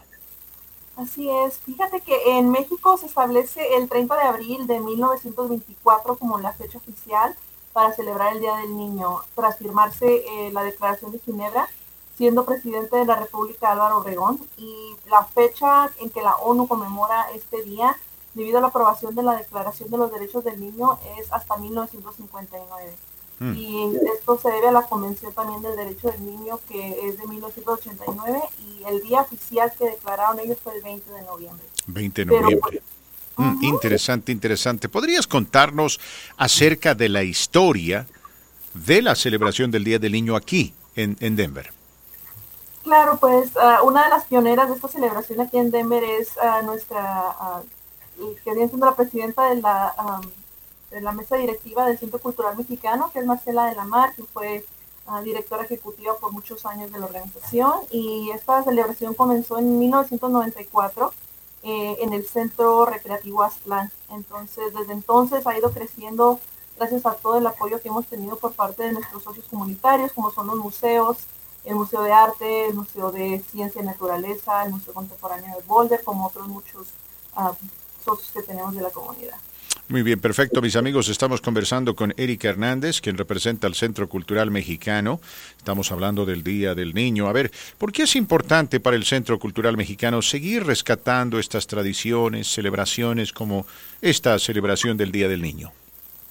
Bueno, para el Centro Cultural Mexicano es muy importante el poder seguir honrando la niñez y a los niños, ya que en Estados Unidos no existe el Día del Niño como tal. Entonces es importante el poder promover la familia, la unión, el aprendizaje a través de los idiomas, la cultura y actividades a través de diferentes componentes que encaja el Día del Niño. Muy bien. Y platícanos, por favor, de las actividades que se están planificando durante el Día del Niño este fin de semana a través de lo que ustedes planean hacer. Así es, pues tenemos varias celebraciones con diferentes socios comunitarios. Tendremos la celebración del Día del Niño con el Museo de Arte de Boulder, que estará siendo el 30 de abril, de 11 de la mañana a 1 de la tarde. Y habrán artistas como Flamenco Denver, el grupo folclórico Sabor Latino, entre otros, así como organizaciones comunitarias participando en esta celebración. También tenemos la celebración con el Museo de Naturaleza y Ciencia de Denver, que será el 1 de mayo, y la entrada al museo será gratuita para todo el mundo, y tendremos muchas actividades. La celebración sería de 9 de la mañana a 5 de la tarde, y tendremos espectáculos multiculturales con diferentes grupos, pintacaritas, estarán varios grupos locales de danza, como es Sangre de México, el Centro Cultural Asiático de Denver, entre otros. Muy bien, perfecto. Asumo yo que están ciertamente invitados todos los niños, grandes y pequeños, ¿verdad? Así es, tanto los niños como las familias en general, desde el más chiquito de la casa hasta el más grande, van a encontrar algo para todos. ¿Algo más que tú quieras añadir, Erika? Pues finalmente solamente recordarles a todos que están invitados a esta celebración y que gracias por el espacio a ustedes, y de igual manera si quieren saber más información acerca del Centro Cultural Mexicano o de esta celebración, pueden visitar la página de Facebook del Centro Cultural Mexicano. Perfecto. Erika, agradecemos tu participación. También agradecemos a nuestro amigo Jesús Carrillo por habernos acompañado una vez más, siempre con importantes noticias asociadas con la comunidad, a veces como hoy, hablando del Día del Niño, que es un tema importante para todos ustedes, mis queridos amigos. Aprovechar estas fechas para extenderle a sus niños el reconocimiento correspondiente y buscar la manera de festejarlos con alegría. Mi querido Jesús, gracias. Estamos en contacto en una próxima. Un gusto de verte. Y no te olvides de ir al Día del Niño, por favor. Esto es también para ti, ¿eh? Perfecto, ahí estaremos presentes. Muy bien, gracias Jesús Carrillo, mis queridos amigos. Vamos a ir a la pausa, luego regresamos y estaremos obsequiando el primer par de boletos para el circo. Atentos, por favor, después de esta... Gracias, mis queridos amigos. Continuamos con más 25 minutos después de la hora. Vamos a regalar los boletos, Marquito Martínez. Tenemos que obsequiarlos. Oiga, hay un control remoto ahora, ¿no? Sí, hay un control remoto. Hoy precisamente... A las 6, creo. Para esto del circo, ¿verdad? Es a las 6 en punto y es en Aurora. Tengo entendido. Para allá va nuestro amigo Sergio Morales, quien se va a disfrazar de payaso. ¿Y ya Chávez se va a disfrazar de? De payasa. Aunque dicen por ahí, ¿no? ¿Se va a disfrazar de payaso? No lo digo yo, dicen por ahí algunos que no va a ser muy difícil para Yesha disfrazarse, dicen. No digo nada. Unos cuantos retoques aquí y allá y nada más. Pero eso dicen, yo no digo, por si acaso. Yo tampoco no digo. Me hagan decir cosas que no digo. Ni yo tampoco digo, por favor.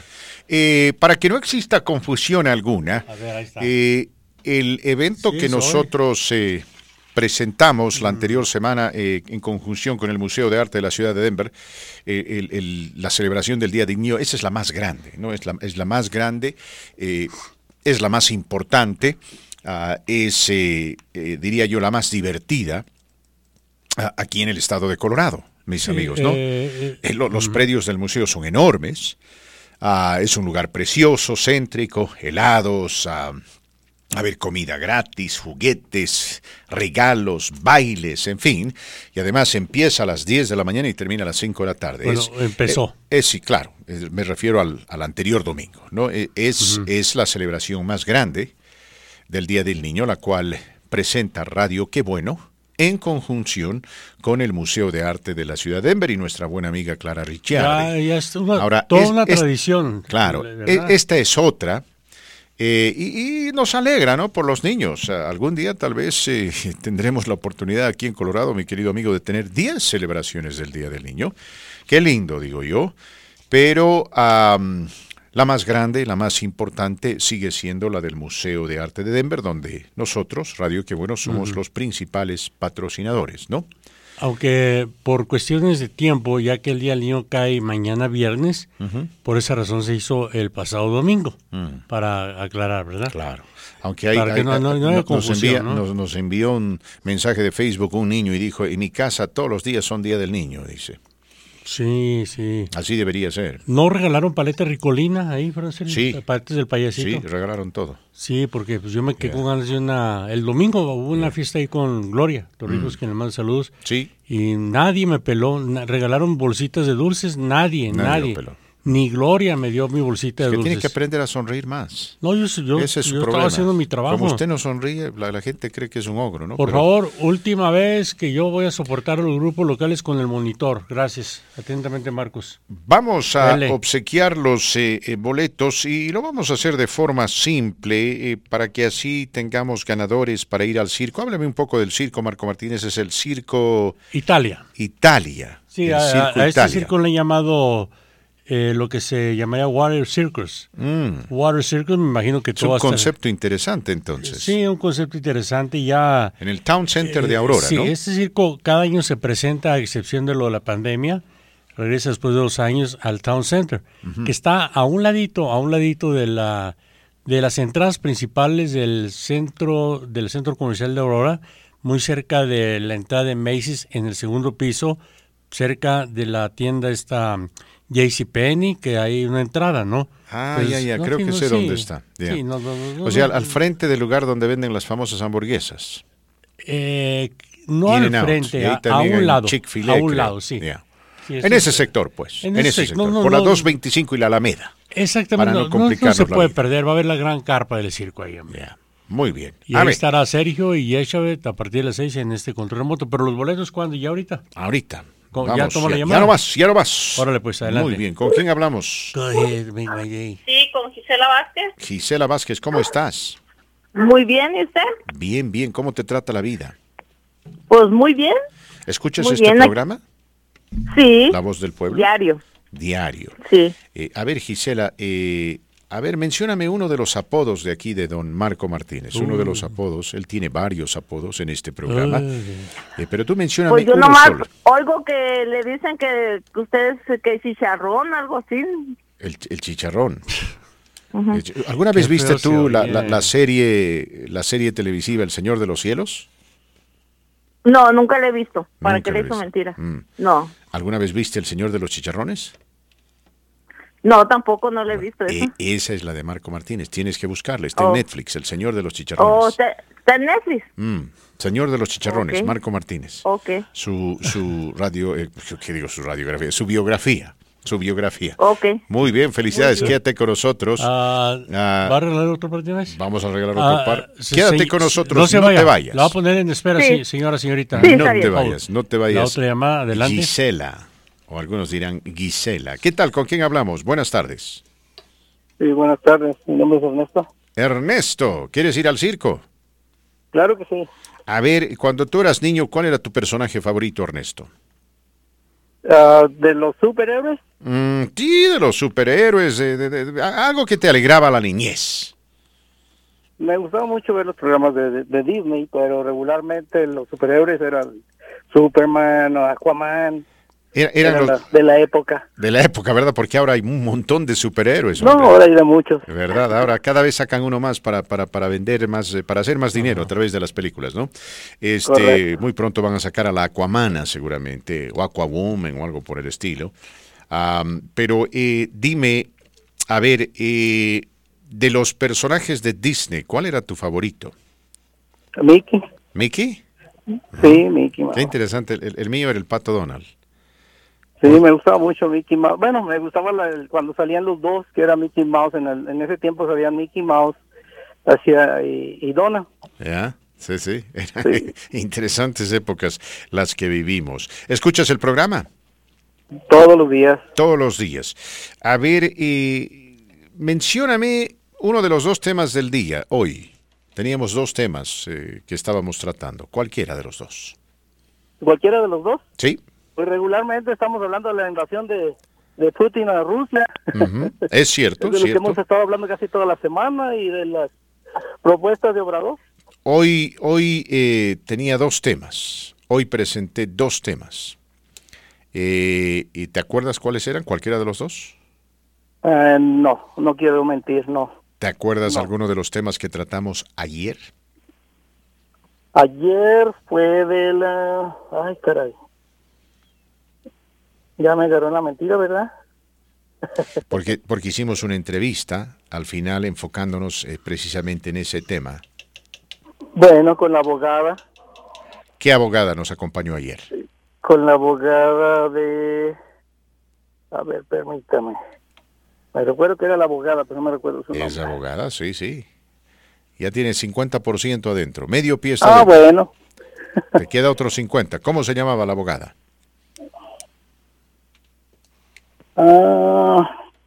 No recuerdo. No recuerda, lo siento mucho, lo sentimos mucho. A ver, tómele los datos a Gisela, Marquito Martínez, vamos a ir a una pausa musical y luego tratamos de obsequiar el otro par de boletos para el circo. la idea es de que usted escuche el programa, ¿no? Gracias a Gisela, pausa musical, regresamos. Regresan los Tigres del Norte con este, llamo yo, exitazo, Fernando Sergio.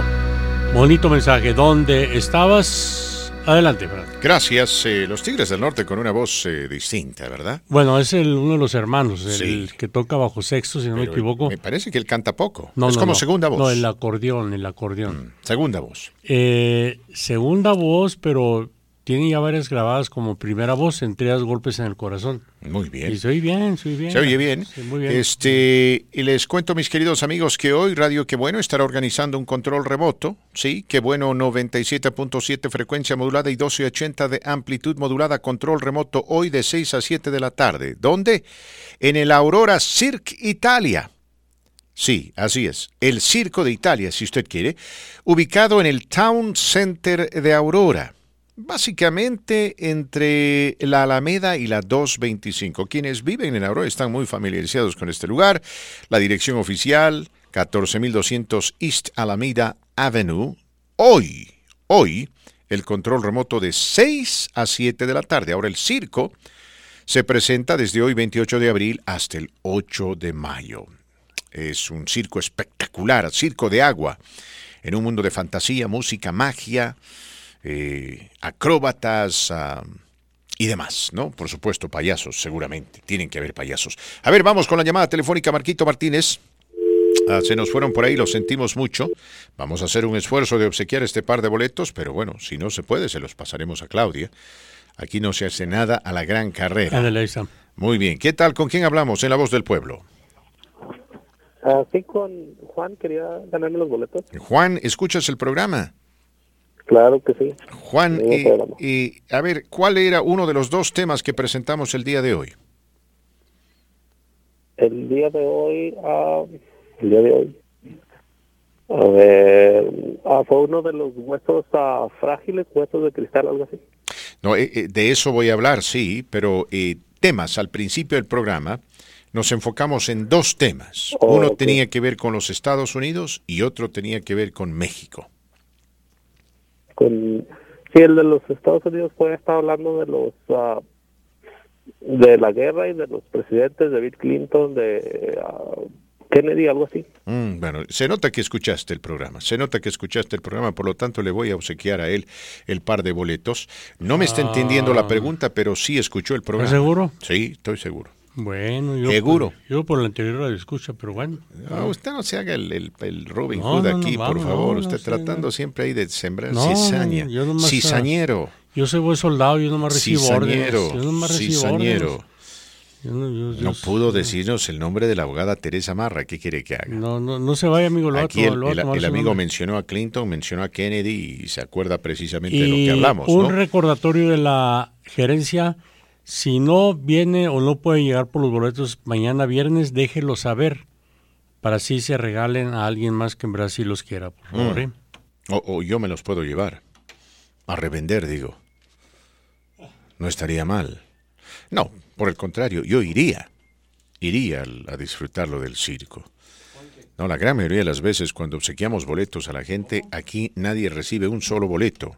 La prioridad ciertamente son los oyentes, ¿no? Esa es la idea. Asumo que mañana también tendremos boletos que obsequiar. Me pregunto, pero bueno, ya estaré informando a la gente de aquello. Mis queridos amigos, ustedes saben que Elon Musk, quien es un multimillonario, va a comprar Twitter. Y dice él que se va a enfocar en un punto sumamente importante, de que exista libertad de expresión, a todo nivel. Entonces, indirectamente lo que Elon Musk está diciendo es que Donald Trump va a regresar a Twitter. Sí.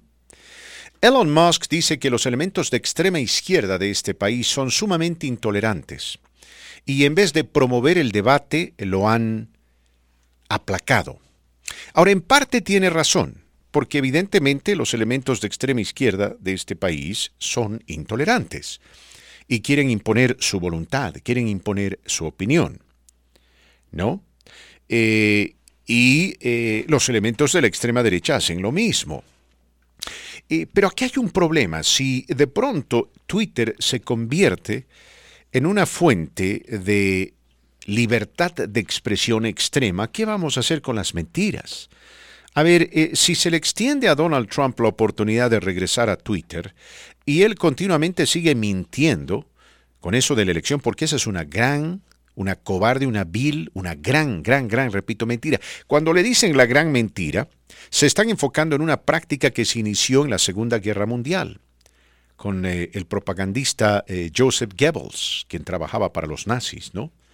Este era un genio de la propaganda. Y así es como se hace. Para distraer, se empieza a promover una gran mentira y luego la gran mentira empieza a ser repetida, ¿no? De pronto Donald Trump dijo, me robaron la elección, ¿no? Y a los 15 minutos aparece otro y dice, sí, señor presidente, estoy de acuerdo, le robaron la elección.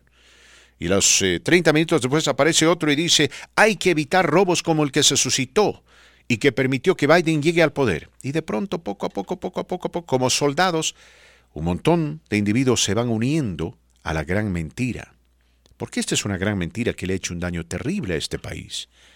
Entonces yo digo, Marco Martínez, si vamos a extender libertad de expresión a cualquier hijo de vecino, ¿cómo podemos saber cuál es la verdad? Porque usted sabe, en Facebook, en YouTube, en Twitter se promueven un montón de mentiras. ¿Cómo sabemos quién está diciendo la verdad? Sí, YouTube también. Claro. Como el amigo Rescucha que dijo ayer, ¿no? Que Marco no ha de tener YouTube, porque en YouTube ahí se publican tanta obra que está realizando el gobierno morenista. Sí tengo YouTube, a propósito, pero esa es una plataforma que se está utilizando mucho para propaganda. Para la propaganda de fake news, sobre todo, sí, ¿no? Y a ver, ayer, hay que tener cuidado. Ayer hablaba con un periodista, un experiodista, ¿no? Él dice, yo vengo de la vieja escuela, me decía él. Cuando, a los periodistas, cuando íbamos y presentábamos nuestra historia al editor, el editor nos preguntaba, pero a ver, ¿de dónde sacaste esto? ¿Con quién hablaste? ¿Cuál es tu fuente? En fin, ¿no? Era el prestigio del periódico el que estaba en juego. Ahora cualquier hijo de vecino saca su canal de YouTube y la gente lo sigue simplemente porque les gusta el mensaje, ¿no? Aquellos quienes están en contra del presidente Obrador, por ejemplo, seguramente tienen a un montón de individuos a los cuales siguen porque estos continuamente atacan al presidente, y están los otros que lo defienden a capa y espada y también tienen sus seguidores, pero solo se ocupan de promover, no se ocupan de informar. A eso se le conoce como propaganda. Y yo digo, y ayer me decía este periodista, me cuesta mucho creer cómo la gente prefiere darle más crédito a un individuo que pues presenta sus ideas a través de su propio canal YouTube y no a un periódico bien establecido, digamos, como el Washington Post, ¿no? Pero así es. Ahora lo que se hace, se utiliza la verdad como mercancía. Entonces está la verdad y luego está la verdad alterna y luego está la otra verdad alterna a la alterna. Y después está la interpretación de cada uno. Como nos dijo en su momento nuestra colega Virginia Pivic, ¿no? Virginia García Pivic, quien fue invitada nuestra y se enfocaba en aquellos que desprestigiaban la vacuna. Y decía ella, y lo que pasa es, decía, que estas campañas en contra de la vacuna son bien producidas, decía. Es una producción profesional y convence a mucha gente por el profesionalismo de la producción, más allá de que esté llena de una sarta de mentiras, ¿no? Ahora, sí, de levantar no creo que levanten el veto a Trump, a Twitter, Fernando. Eso dice Elon Musk, dice que quiere abrir Twitter a todo el mundo, dice. No, poquito preocupante, le digo sí, sinceramente. Sí, desde ese punto de vista, porque va a facilitar la entrada a Rusia ahí de nuevo. Sí. A meter manotas, ¿no? Y con todo tipo de mentiras, ¿verdad? Exactamente. A beneficio de Donald Trump, no hay otra. Es que es un mentiroso, ¿no? Es un mentiroso. O sea, alguien tiene, salvo que Twitter contrate a algún individuo que se ocupe descifrándolos, a descifrar y decir esto es mentira, esto es mentira, esto es mentira, o que tenga su calificativo, ¿no? Y Twitter diga, nosotros calificamos este tweet como una mentira. ¿Se podría? También. Yo creo. Pero ¿cree que le importaría eso a los seguidores de Trump? Oh, por supuesto que sí, están frotándose las manos. Mis queridos amigos, les cuento que a pesar de las durísimas amenazas de Vladimir Putin y Rusia, les cuento que en Finlandia están preparados. Eso dicen, ¿eh? Eso dicen. Finlandia no es precisamente un país de la OTAN, pero están preparados. Dicen, estamos preparados. Entendemos que somos la puerta del occidente y oriente. Aquí realmente no queremos estar ni con los rusos ni con los estadounidenses, pero estamos listos, tenemos trincheras, tenemos armas, tenemos gente, y si alguien nos ataca, dicen, porque Finlandia es un país pequeño, si alguien nos ataca, todo el mundo irá a la guerra. ¿Qué le parece? Todo el mundo. Y el gobierno de Finlandia es encabezado por una joven primer ministra llamada Sanna Marin. Sanna Marin, que tiene todo el apoyo de la opinión pública, Marco Martínez. Sí. Finlandia no quiere ser miembro de la OTAN, pero tampoco quería ser miembro del eje de influencia ruso. Sin embargo, después de la invasión de Rusia, imagínese usted, antes de la invasión de Rusia hicieron un sondeo en Finlandia y el 30% de los finlandeses dijo querer ser parte de la OTAN. Después de la invasión, ahora el 65% quiere ser miembro de la OTAN. Hay miedo, mis queridos amigos, hay miedo.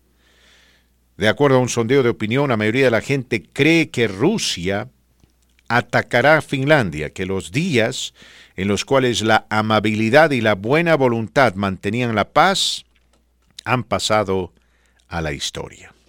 Y la historia nos dice de que evidentemente Rusia y Finlandia han tenido escaramuzas en antaño. Ojalá que no, le digo, ojalá que no, pero después del COVID todo puede ser. Esa es la verdad, ¿no? Yo siempre me enfoco en el COVID y digo, cuando el COVID sucedió y empezamos a hablar de esto, jamás nos imaginamos que esta desgracia nos iba a visitar aquí en Colorado, aquí en los Estados Unidos. Ahora sí, enfocándonos en lo positivo, y nos compete hacerlo, estamos convencidos de que la guerra no se va a extender, de que se va a quedar en Ucrania. Pero de eso no tenemos garantías. Ojalá que no, digo, ojalá que no, Dios no lo permita. Gracias, 53 minutos después de la hora, mis queridos amigos, rápidamente cumpliendo con lo prometido. Hay una enfermedad que se llama la enfermedad de los huesos de cristal. Es una enfermedad genética que afecta el desarrollo de los huesos en el cuerpo humano. Es una enfermedad rara que tiene tratamiento, pero que dicen está empezando a manifestarse con mayor preponderancia. Y esto ha empezado a preocupar a las autoridades, ¿no?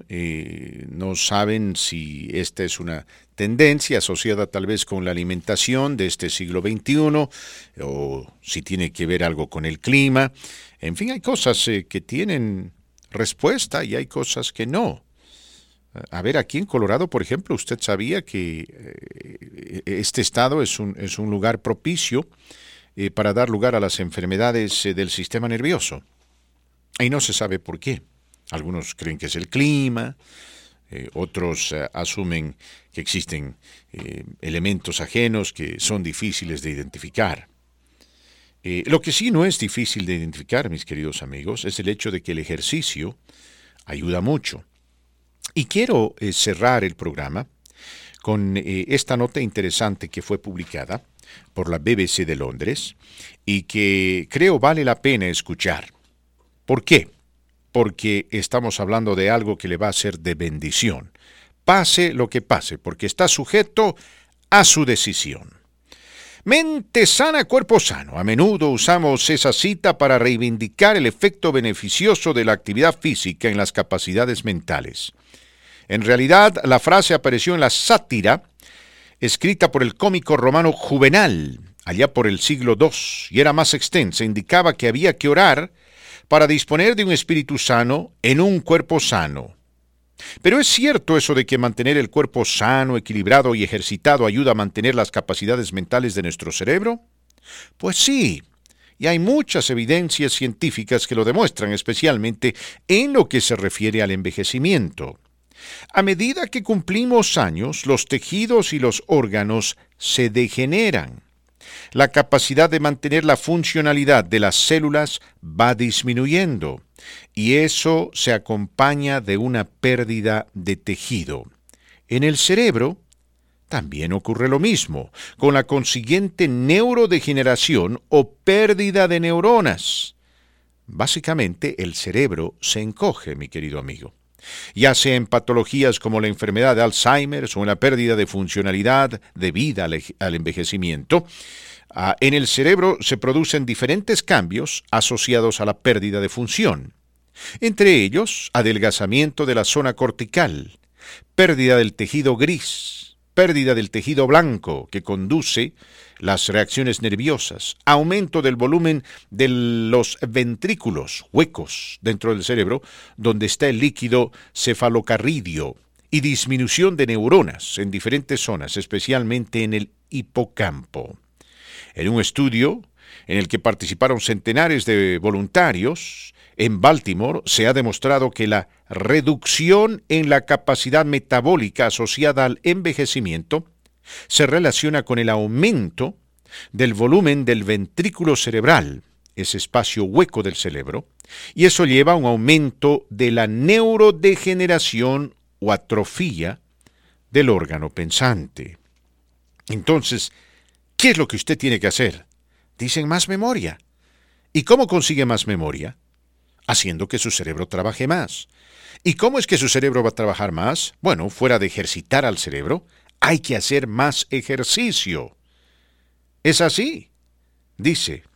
Sobre todo porque uno de los principales escollos que nos encontramos a la hora de determinar el efecto de cualquier intervención sobre el cerebro es la práctica imposibilidad de comprobar rápidamente sus consecuencias.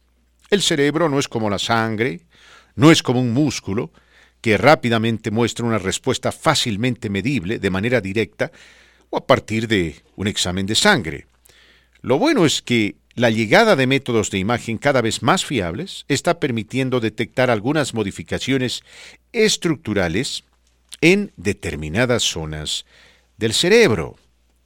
Y hace ya tiempo, dice, atención, hace ya tiempo que se tienen indicios claros de que la práctica de ejercicio físico mejora la capacidad cognitiva e incrementa el tamaño de determinadas áreas del cerebro, especialmente las relacionadas con la memoria. ¿Qué le parece? ¿Qué le parece, Marco Martínez? Aquí están hablando de un beneficio directo. Si usted hace ejercicios físicos, mejorará la capacidad cognitiva. Y todo relacionado con el cerebro, en parte. Con el cerebro, porque lo que pasa, esto tiene que ver con el ritmo metabólico. Y aparentemente hay una relación directa entre el metabolismo y el cerebro, ¿no? Sí, mientras más envejecemos, más perdemos capacidad metabólica, y esto afecta al cerebro. ¿Por qué? Yo no sé. No sé, dice nuestro organismo, es un sistema de compartimientos. Si tenemos un problema en el hígado, focalizamos en el hígado. Si es el riñón, pues en el riñón. Pero nuestro cuerpo dice, no funciona así.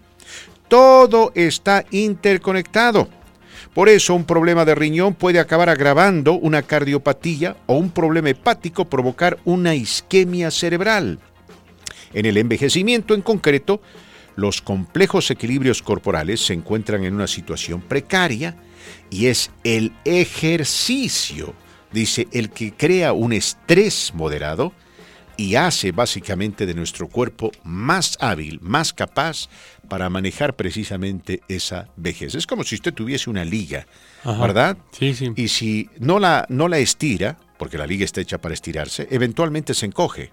Correcto. Dicen entonces que hay que estar estirando continuamente la liga para que se mantenga flexible. Igual el cuerpo hay que mantenerlo en movimiento, ¿no? Entonces usted tiene que hacer ejercicios, Marquito Yo lo hago, no sé lo que pueda. Hay que hacer. Después de la terapia... Y tiene que sufrir el cuerpo, ¿no? Ya fui a la terapia, ya me dieron indicaciones cuáles ejercicios. Entonces, ahí está. La mejor excusa, mi querido amigo, para hacer ejercicios. Mantenga su cerebro joven, manténgalo saludable, porque con la edad el cerebro se encoge. Ese es un hecho. ¿Por qué cree que mi cerebro es tan grande? Porque yo corro 7 millas todas las mañanas. Y el mío igual. ¿Por qué cree que está más grande que el suyo? Yo corro 8. No, el suyo no está tan grande. El hecho, Una de que milla más. El hecho de que esté protuberándose por sus orejas no quiere decir que Ya esté nos más vamos, grande. ¿no? Ya nos vamos. Ya. Descanse, Fernando. Vaya a hacer ejercicios. Tómese su juguito de no palito, ¿eh?